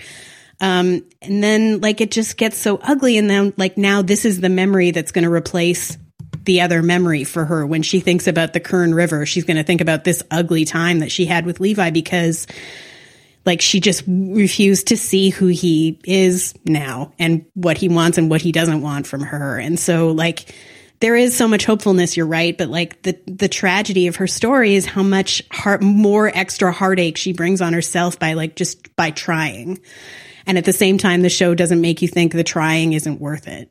Yeah, I think that's the message of the show. Yeah, it's worth it. Yeah. So this is a lovely episode. I mean, I'm so biased because I love the show too, but this was great, and I was happy to watch it again, even though it's it's very wistful and sad. So Thank you, Sarah. There's the last 8 to 10 minutes, I would say, is really this tour de force performance, I think, from Luke Wilson. Like, Laura Dern is a national treasure, and I will always say that and defend it as a concept. But his, like, there's this moment where she's like, they're excusing themselves from the campsite. She's like, we're going to go get some drugs for him. And then they're in this motel, and he, like, his rendition of like that slowly more and more amped up reminiscing And then you cut to him. She sort of wakes up and it's dawn and he's clearly just sitting there like grinding his teeth and coming down. And he says, wanna fuck? And there's like a fucking novel in how weary and unconvinced and reluctant to even open his mouth and communicate with her. Like there's just so much in that room. And I just wanted to give him credit. I mean, I have known, and you know, I'm sure we all have since Royal Tenenbaums, that he is capable of just bringing this whole weather system of sadness with him at times. I don't think he gets enough credit, Luke Wilson, generally. And that whole sequence was pitch perfect. I'm still not sure how I'm going to vote, though, and here's why. I'm not a regular watcher of this show, and I'm always interested when people nominate it for the canon because it does seem like such a cumulative experience, and like that there are certain shows that you're like, how do you like cut a slice of this, you know, showstopper creation, and nominate that for the canon versus sort of the entire build to various points in the show. It's hard to like just take out one slice, because when you look at this presentation and also sort of the comments that Tara and Bobby have been making about it, it's sort of more about the like, you know, arc of justice in this particular universe than this particular episode. So I'm not sure. Like I will say this is like a little bit, this is uncomfortable enough that my usual one of my usual metrics, which is, did I want to watch more of this? Like, no. Like sometimes, Laura Dern, you're just like, I love you, girl, and I hope you get all the money, and I just need to not look at your beautiful face because you just make it horrible sometimes in the best way. But I mean, you guys know what I mean. Her line delivery of "we can be free of our sad stories" was just like, talk about a novel. Like even she has stopped believing it by the time she gets to the word "of." It's so funny. So yeah, great presentation, great episode, great performances, but mostly for the reasons that I said about this being one of those, like, I don't know what term we have for this, like whole much greater than some of the parts, whole masking some of the parts shows. Like I'm just not sure how I'm gonna go, but thank you for bringing it to us, and over to Dave. I think your unwillingness to like press the next episode button, you know, keep in mind you would have to wait a week. You'd have a week to reconcile during the original run of Enlightened. Yeah, you'd have a week to recover normally. To recover, yes. One thing nobody mentioned is the funny moments of this episode. There is the mother has conscripted her, Amy, to help in the garden. And there is a topsoil face of resentment moment, which is extremely funny. It's just Laura Dern making this exasperated, "oh, I'm helping in the garden" face, which was kind of laugh out loud funny, which is was, you know, a rare moment in this episode, but still really well done. You're talking about the tragic backstory where her unborn baby dies and their dog dies. And it was like, oh, no, not another dog. You know, after the high maintenance episode we talked about 6 months ago, I was like, oh, please no. But they handled it, I feel, to my satisfaction, which is quickly and then on to other things, which made me think, is there a dog dying trigger website? And sure enough, there is. It's doesthedogdie.com, which is not really updated, but there's a lot of truth in the way Amy is trying to live her life while not trying to bury her past tragedies, but just trying to reconcile that with where she's moving forward. I remember back when we used to live in Hawaii, me and my friend, we would drive out to the other side of the island for some derby events. And my friend is a person who had similar tragedies in her life. And the kind of conversations that kind of when we get down to it, she was talking about this, I would talk about, you know, my mental health issues and stuff. And just the way that you sort of forced to sort of pick up and move on, but sometimes you just don't really know where or how that's going to go. It's not aimless, but it's uncertain. And I felt that same sort of nervous unsure energy in this episode that reminded me of those conversations. Here's a show where in previous canons we had the very cathartic Burn It Down episode. Is that the one with the sort of the carnage at the end? Yeah, that's it. Yeah. Mm-hmm. And this one, which is almost like the polar opposite, which is where you're at the nadir, and this one's sort of like, the other one we're dealing with, the catharsis to, living a life that didn't really go the way you wanted and feeling that weight that you are waiting for the world to sort of hand you something that, karmically that you may feel you deserve. I can't get in Amy's head on the karma stuff, but like, when does it get better for me? When do I pick up and get back to the life I feel like everybody else is enjoying? And for me, this episode really nailed that feeling. It took me back to the conversations I had just about dealing with, sort of disappointment and sort of like where you thought you would be as an adult. And sometimes you don't feel like an adult, sometimes it feels like everybody else is adulting and that you're sort of 18-year-old in a, 47-year-old body kind of situation. And I feel like this episode really nailed that, even though as a product it's really depressing and there are a lot of great performances, and it's just all in service of this shitty place that you're in your life where you just don't know how to rebuild. How do you help yourself get to the place where you can rise above where you are right now? And I felt like this sort of really captured that treading water sort of experience of being in that place in your life. So not the cheeriest of episodes, not the most amusing of enlightened episodes that we've seen, but certainly a very powerful episode. So with that, shall we put this to the official vote? Yes. Tara, Ariana? It made me cry, so yes, yay. Sarah D. Bunting? I'm going to vote yes. It's good work. It wasn't fun, but good work. Yeah, I'm going to say yes, too. This is totally not the kind of show that I would usually watch, but every time I do watch it, I'm struck by the genuineness of the emotions and the earnestness of everything that's going on. So with that, let's make it official. Oh my God. This means that Enlightened Season 1, Episode 4, The Weekend, you are hereby inducted into the Extra Hot Great Canon.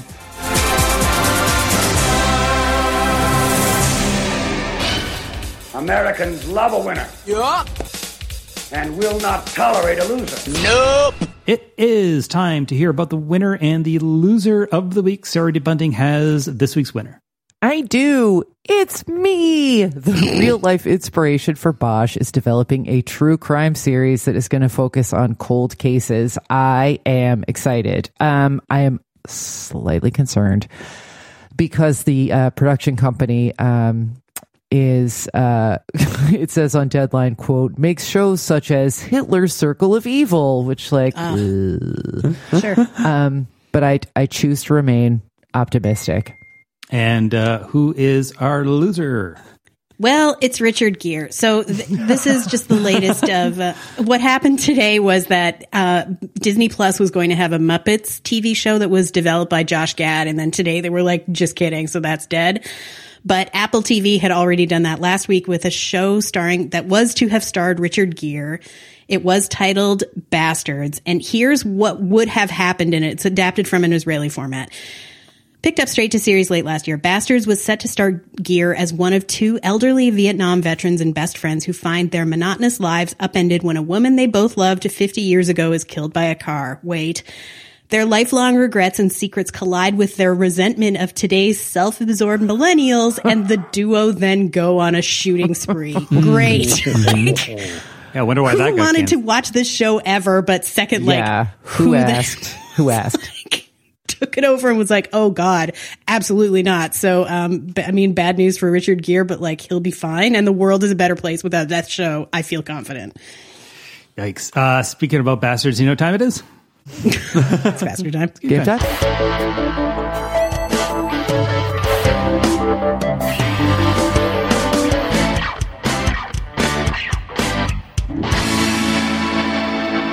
Welcome back to Game Time. This is the 7th Game Time of the season. Season scores: Tara 3, Sarah 2, valued guess 1.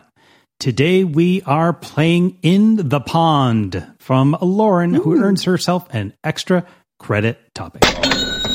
This game features characters from TV shows that eventually found their prince or princess. I will read you the name of 3 failed love interests. Those are the frogs.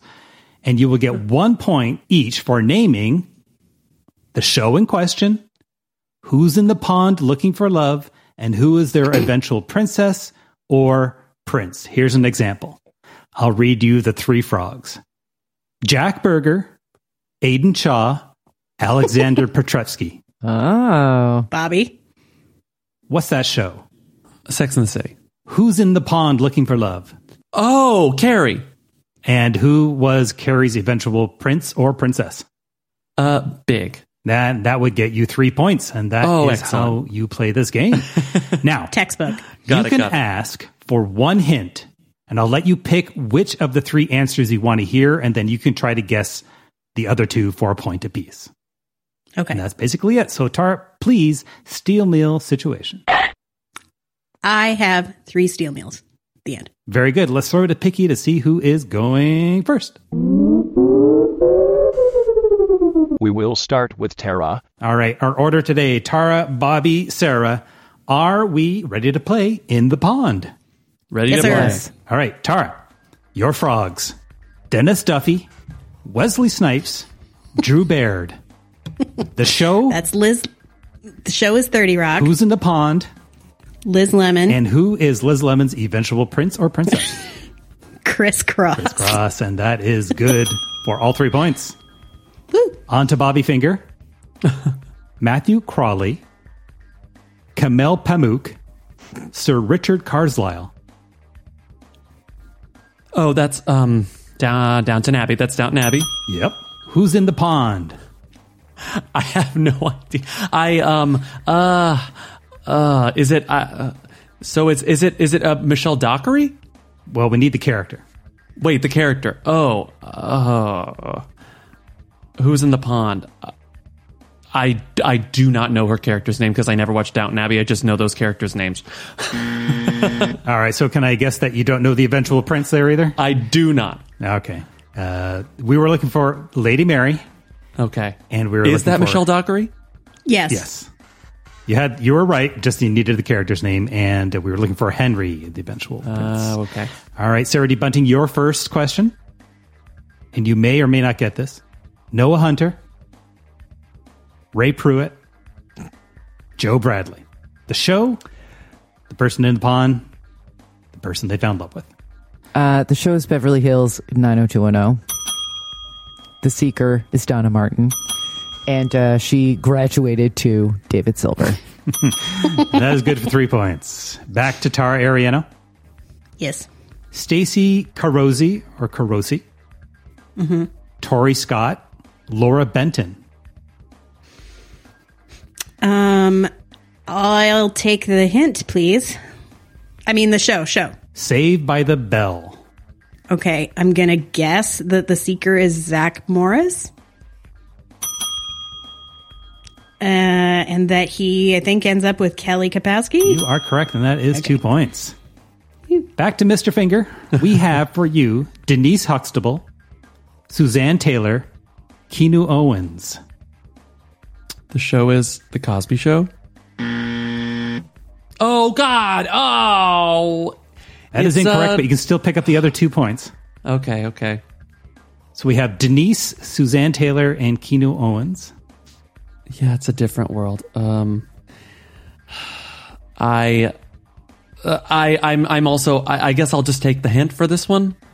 All right. Do you want the pond or the prince? Oh, the pond. The pond.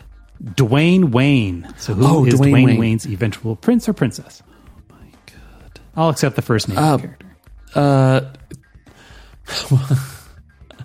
I am not going to get this, so I'm just going to give up. We were looking for Whitley Gilbert. Whitley Gilbert. Okay. All right. Back to Sarah D. Bunting. Luke Ward, Alex Kelly, DJ. Can I have the show, please? The show is The OC. So who dated or had relationships with Luke, Alex, and DJ? Never watched a frame of it. Don't know. Don't know any characters' names? No. Looking for Marissa Cooper, who eventually ended up with Ryan Atwood. Great. Good for them. Kim Briggs, Danny Sullivan, Molly Clock. The show is Scrubs. The seeker is JD. And he ended up with Elliot. Okay. You are correct in all three accounts. Back to Bobby. Okay. Your frogs. Jan Levinson, Donna Newton, Helene Beasley. Can I get the show name? The show, The Office. I never watched The Office either. I'm terrible at this. I am not going to get any of these. You don't know any characters' names from The Office? I know Michael. Okay. Yeah, that's a terrible... Another blind spot. Great.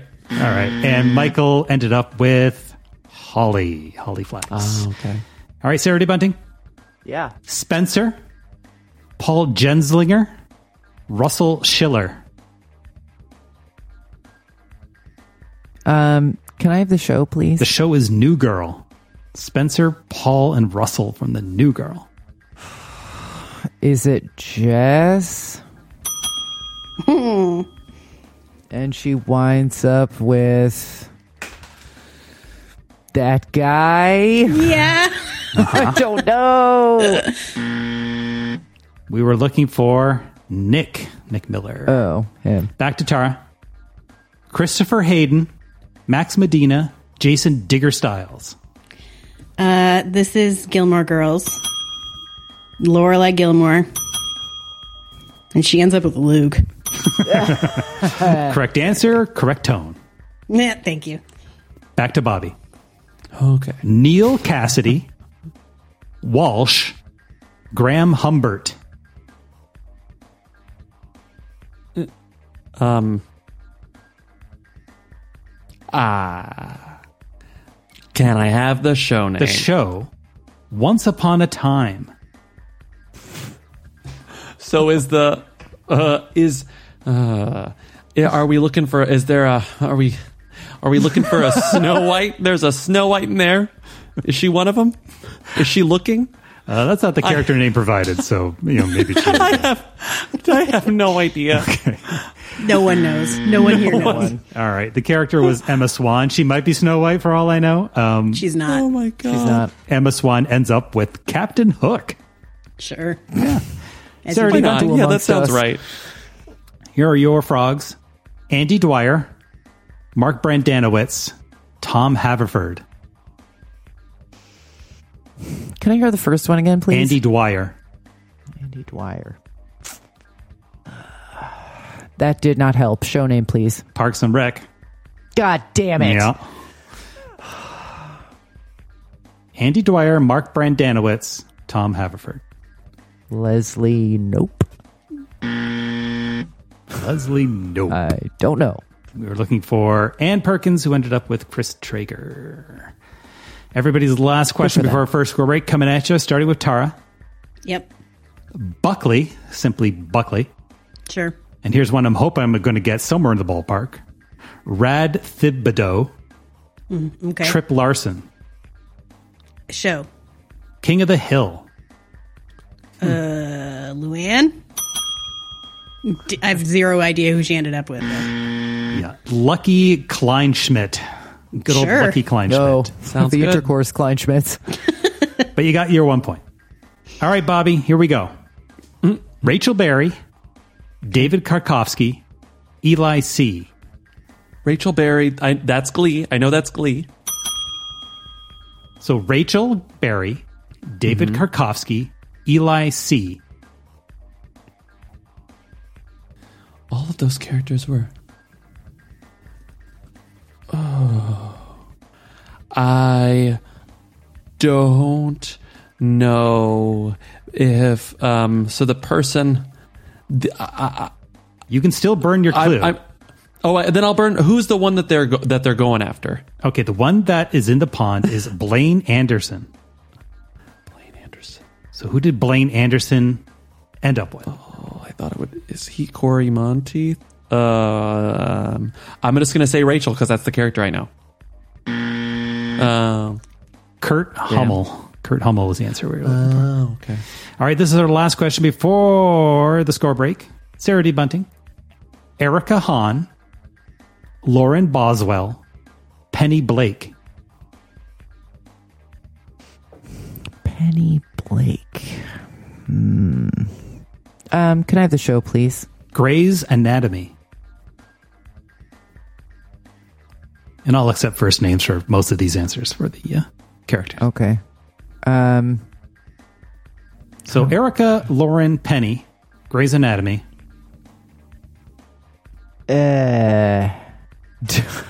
Dr. Dreamy. I've never seen that show either. Incorrect. We were looking for Callie Torres, who ended up with Arizona Robbins, which is not a real name. Okay. Score break time. Okay. Well, I have 12 points. Sarah has 4 points. Bobby has 3 points. All right. Let's get right back into it. No equalizer challenge zone city because we are running long. Tara Ariano. Yes. Rose Tyler, Joan Redfern, Queen Elizabeth I. I think this is Doctor Who. The Doctor. Who ended up with... with... What could he possibly end up with? The only other name that you didn't say is River Song? Oh my God, Tara. Wow. Gross. Well done. 3 points. All right, this is question 17. The spread eagle. For Bobby. Cooper Selden, Barry Allen, Ray Palmer. I'm out of hints, aren't I? No, you get one hint every question. Oh. Then I'll take it. What's the show? The show is Arrow. Oh.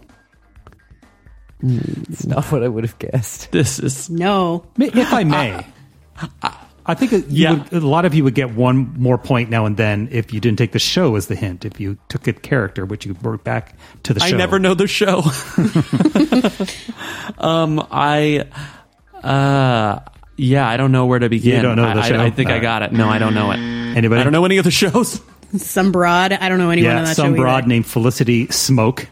Oh, okay, sure. Who ended up with with Oliver Queen, who is Arrow. Yeah. The titular Arrow. Sarah D. Bunting. Yes. Cordelia Chase. Here we go. Willow Rosenberg. Faith something. Did Faith had a last name? No. Doesn't matter. Faith S. Cordelia. All right. First of all, what's that show?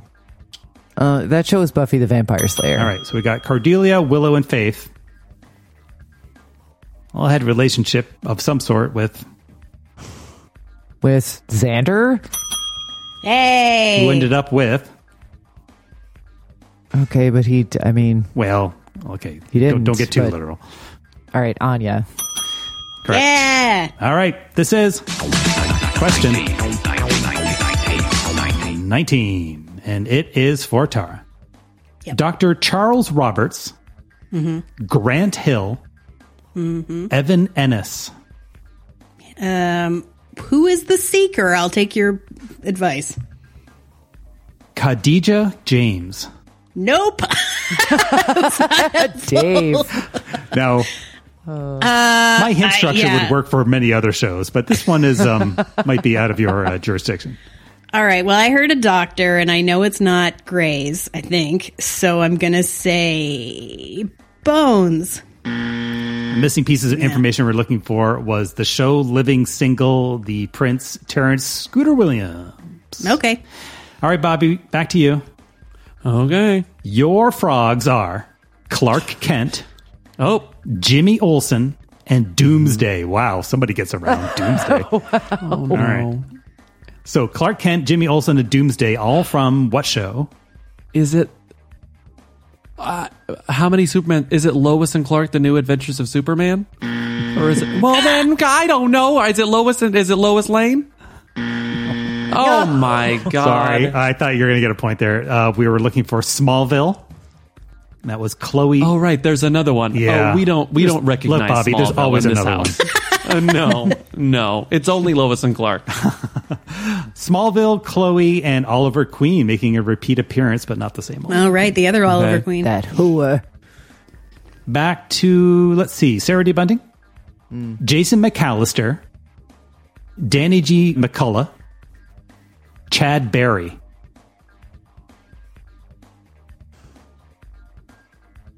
Jason McAllister? Jason McAllister, yes. Danny McCullough. Chad Barry. Good one, Chad. Good one, Chad. Can I have the eventual mate, please? The eventual mate, Scotty Wandell. Scotty Wandell. Okay, I think there may be a factual error in this one too, but that's fine. I think the show is brothers and sisters. Hey! And the character is the guy from The Americans. Shit, why can't I remember his name? Kevin!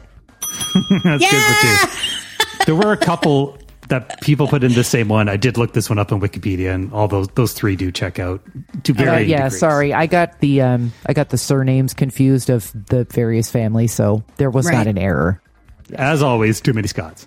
Tara Ariano, Yes. Mandy Hampton, Amy Gardner, Joey Lucas. Oh, no. Which one of them was it? It's the West Wing. Mandy of Mandyville, I assume. Yeah. Amy Gardner, Joey Lucas. Okay, is it... Oh my God, is it Sam? It is not. It is in fact, well, I'm not going to give you the answer, but who do you think... It's Josh, if it's not Sam. So then if you think that, give us our third answer. He ends up with... Oh, with, what's-her-face? Donna. You are correct. You didn't get it. You got 2 points out of that, but you successfully connected the dots for your Donna Moss point. Hooray. Bobby Finger. Rosario Salazar. Okay. Stuart Lamarck. Bjorn Stevenson. I'm gonna need the show name. The show is Will and Grace.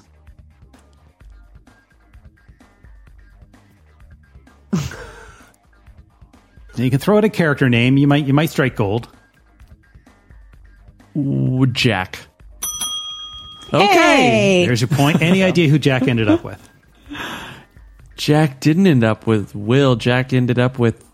I have no idea. I have no idea. Anybody know that? Leslie Jordan? Beverly Gloria. Leslie? Estefan Gloria, according. Oh, in the new show, right. All right. Sarah D. Bunting, get ready for a lot of mispronunciations here, probably.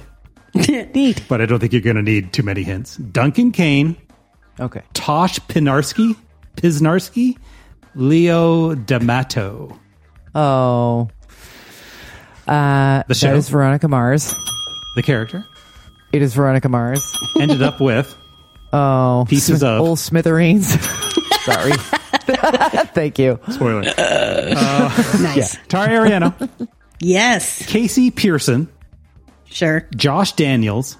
Okay. Cliff Gilbert. This feels like sports night. Damn. Still can use one of your hints. Oh, okay. Who's the seeker? The seeker is Mindy Lahiri. Sorry, it's Lahiri. She and... I think she's single at the end of the show, but she was with Danny for a while. Well, we'll give you that, sure. Okay. Bobby Finger. Simply Hector. Paxton Curtis. Aiden Walker. What's the show? The show is How to Get Away with Murder. I don't know that. I don't watch that one either. Story. Okay. Never going to get these names then. Connor Walsh, Oliver Hampton were your other answers. Sarah D. Bunting. Greg Stenson. David Sherman. Noel Crane. His last name was Sherman? Okay. David Sherman. All right. Thanks, Picky. Sherman. This is Felicity. Of Felicity. Okay, I'm going to ask for a last name on Felicity just for level of difficulty. Porter. Thank you. Who you talking to? I know. She ends up with Ben Covington. You are correct in all three. Yeah, she accounts. does. All right, Tara, your last question for the second score break. Okay. Evan Chambers, Yep. Max Tyler, and Shane. I feel like I know. Oh, Evan Chambers. That's Greek. I think the girl's name is Casey. Casey Cartwright. And she ends up with, what the fuck was his name? It's the guy from Crazy Ex-Girlfriend. I can't remember his character name. Captain Cappy John Paul Cappy. Jones. Sorry, Man, Joe. Evan Chambers, Max Tyler, and Shane. Those are three choice frat names if ever I heard them. Well, that's Greek. Yep. Bobby Finger. Here I am. Ben Coogan. Maya St. Germain. Samara Cook.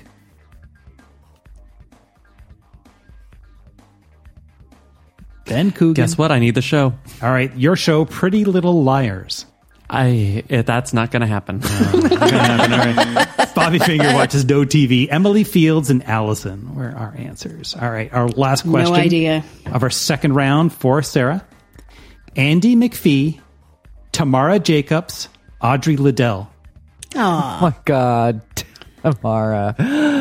The show is Dawson's Creek. The seeker is Pacey Witter. And he ends up with little Joey Potter. You are correct. That's what it says on her driver's license. All right, let's get our scores. Better. Everybody has 4 questions left. Okay. Bobby has 4 points. Sarah has 18 points. I have 20 points. All right, this is where Bobby makes it all back. I can feel it. Oh, sure. Yeah. I'm going to, in my head, I'm Amy Jellicoe. I can do anything. For Tara. Yeah. Dennis Chambers. Yeah. Professor Chavez. Adam Alvaro.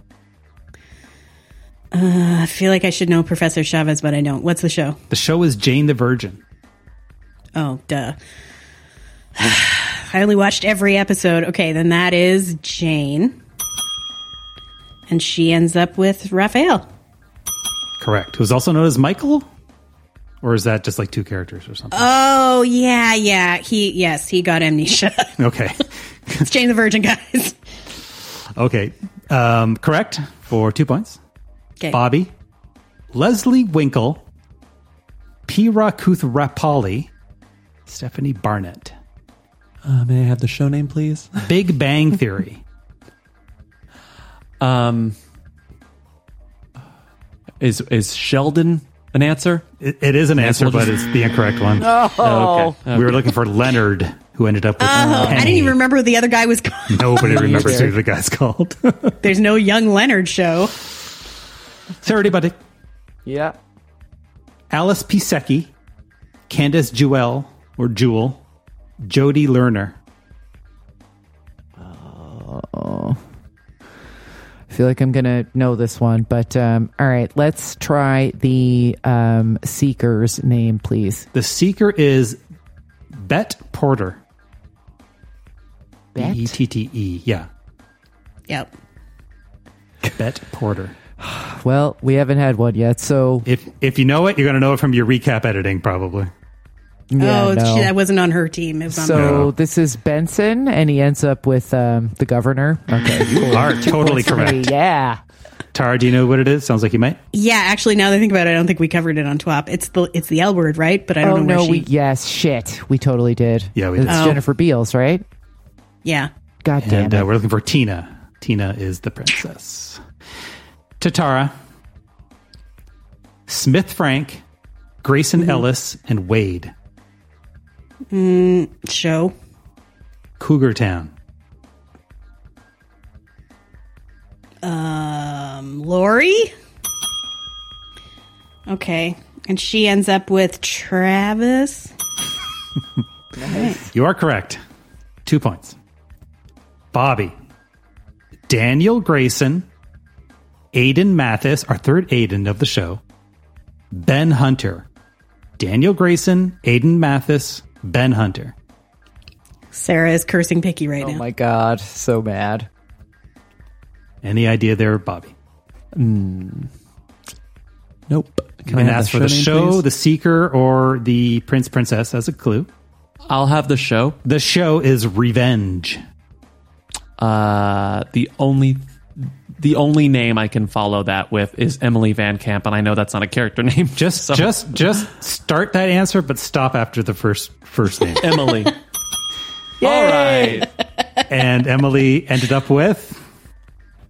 You want to throw out a name? Van? Is there someone named Van? No. But I feel like Jack is Van adjacent in the larger scheme of things. Oh, Jesus, that. Okay. Okay. Sarah D. Bunting, Jill Roberts, Lou Pallone, Hannah. Let's try the mate this time. Okay. The mate is Sarah Walker. Sarah Walker. Is this brothers and sisters? We already have brothers and sisters, and I'll let you know that that will not be. All right, so there's no repeats. Okay. Oh, I'm going to be so mad, but I don't know. Sorry. Sarah D. Bunting, put down that delicious Subway sub and get ready for the answer of Chuck and Chuck. Oh, yes. Okay. Tara Ariana, Yeah.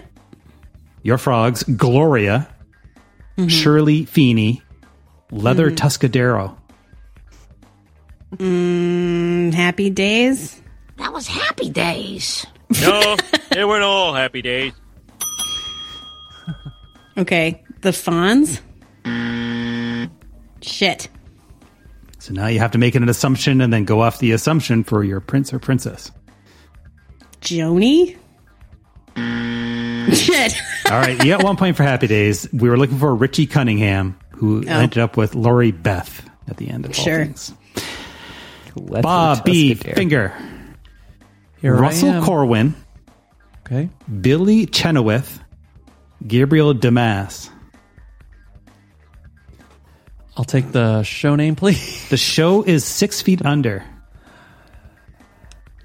And that's where I leave you. I'm sorry. Sarah knows. Anybody? Wait, who was it again? What were the names again? Billy Chenoweth was one of them. Oh, it's Claire. It's Claire. Who ended up with, remember? It was Chris Messina again, but I don't remember his character name. Ted. Yeah. Oh, yeah. Oh, shit. All right, Sarah D. Bunting. Yeah. Mark Kearney. Abe Drexler. Duck Phillips. There we go. Duck Phillips. Okay. Thank you, Duck. Ew, I forgot about that. Girl, what are you doing? This is Mad Men. It's Peggy. And she ends up with Stan. Thank God. Correct for the sweet Stan. 3 points. All right, everybody has one question left. So, Tara, can I quickly get the scores?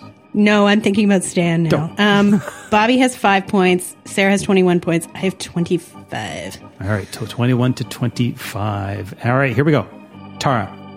Yeah. The game's already cinched, so I'm going to flip these questions around for the enjoyment of everybody. Okay. Tara. David the scientist, Roger the psychologist, and Gary the cop. That's Friends. It's Phoebe. And she ends up with Mike. Mike. What's his last name? Hannigan. Whoa. Very well. So he 3 is points. also a cop. All right. Bobby. This is worth 20 points. Get ready. Stan Zabornak. Oh, wow. Glenn O'Brien. Mr. Malcolm Gordon. Golden Girls. They're vying for Dorothy's attention. And she gets Glenn O'Brien. Is it not? Glenn O'Brien is not his name. It's Leslie Nielsen. Doctor? It is Lucas Hollingsworth. Lucas Hollingsworth. Yeah. But you got your 2 points there. All right. Last question of the game for Sarah D. Bunting. Drake Holloway. Justin Bell. Lowell Tracy.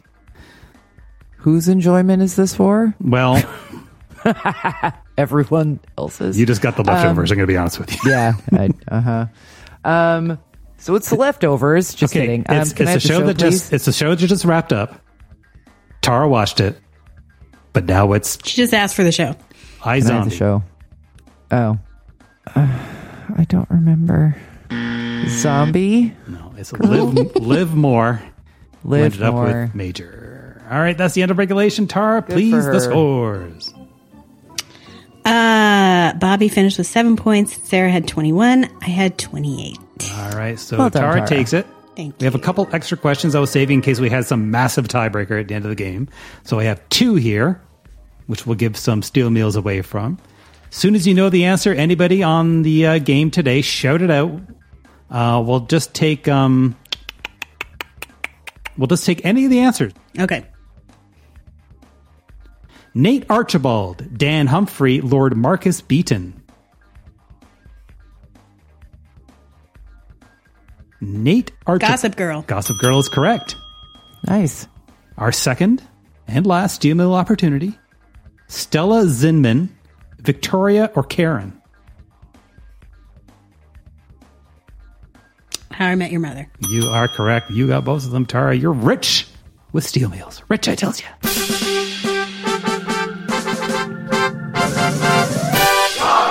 Tara. All right. Congratulations, Tara. Well played, Good job, Tara. everybody. Thank you. That is it for another episode of Extra Hot Great. We reconstructed our feelings about HGTV's A Very Brady Renovation before going around the dial with stops at The Deuce, Money Heist, Ken Burns Country Music, and Joe Pera Talks with you, to you.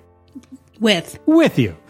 Caroline asked us to list the memeable shows that deserve more recognition, and Bobby successfully pitched Enlighten's The Weekend for the canon. We crowned winners and losers of the week, and Tara was the winner of this week's Game Time. Remember, We're listening. I am David T. Cole, and on behalf of Tara Ariano, Bastard, bastard, bastard, bastard. Sarah D. Bunting, Marsha. and Bobby Finger.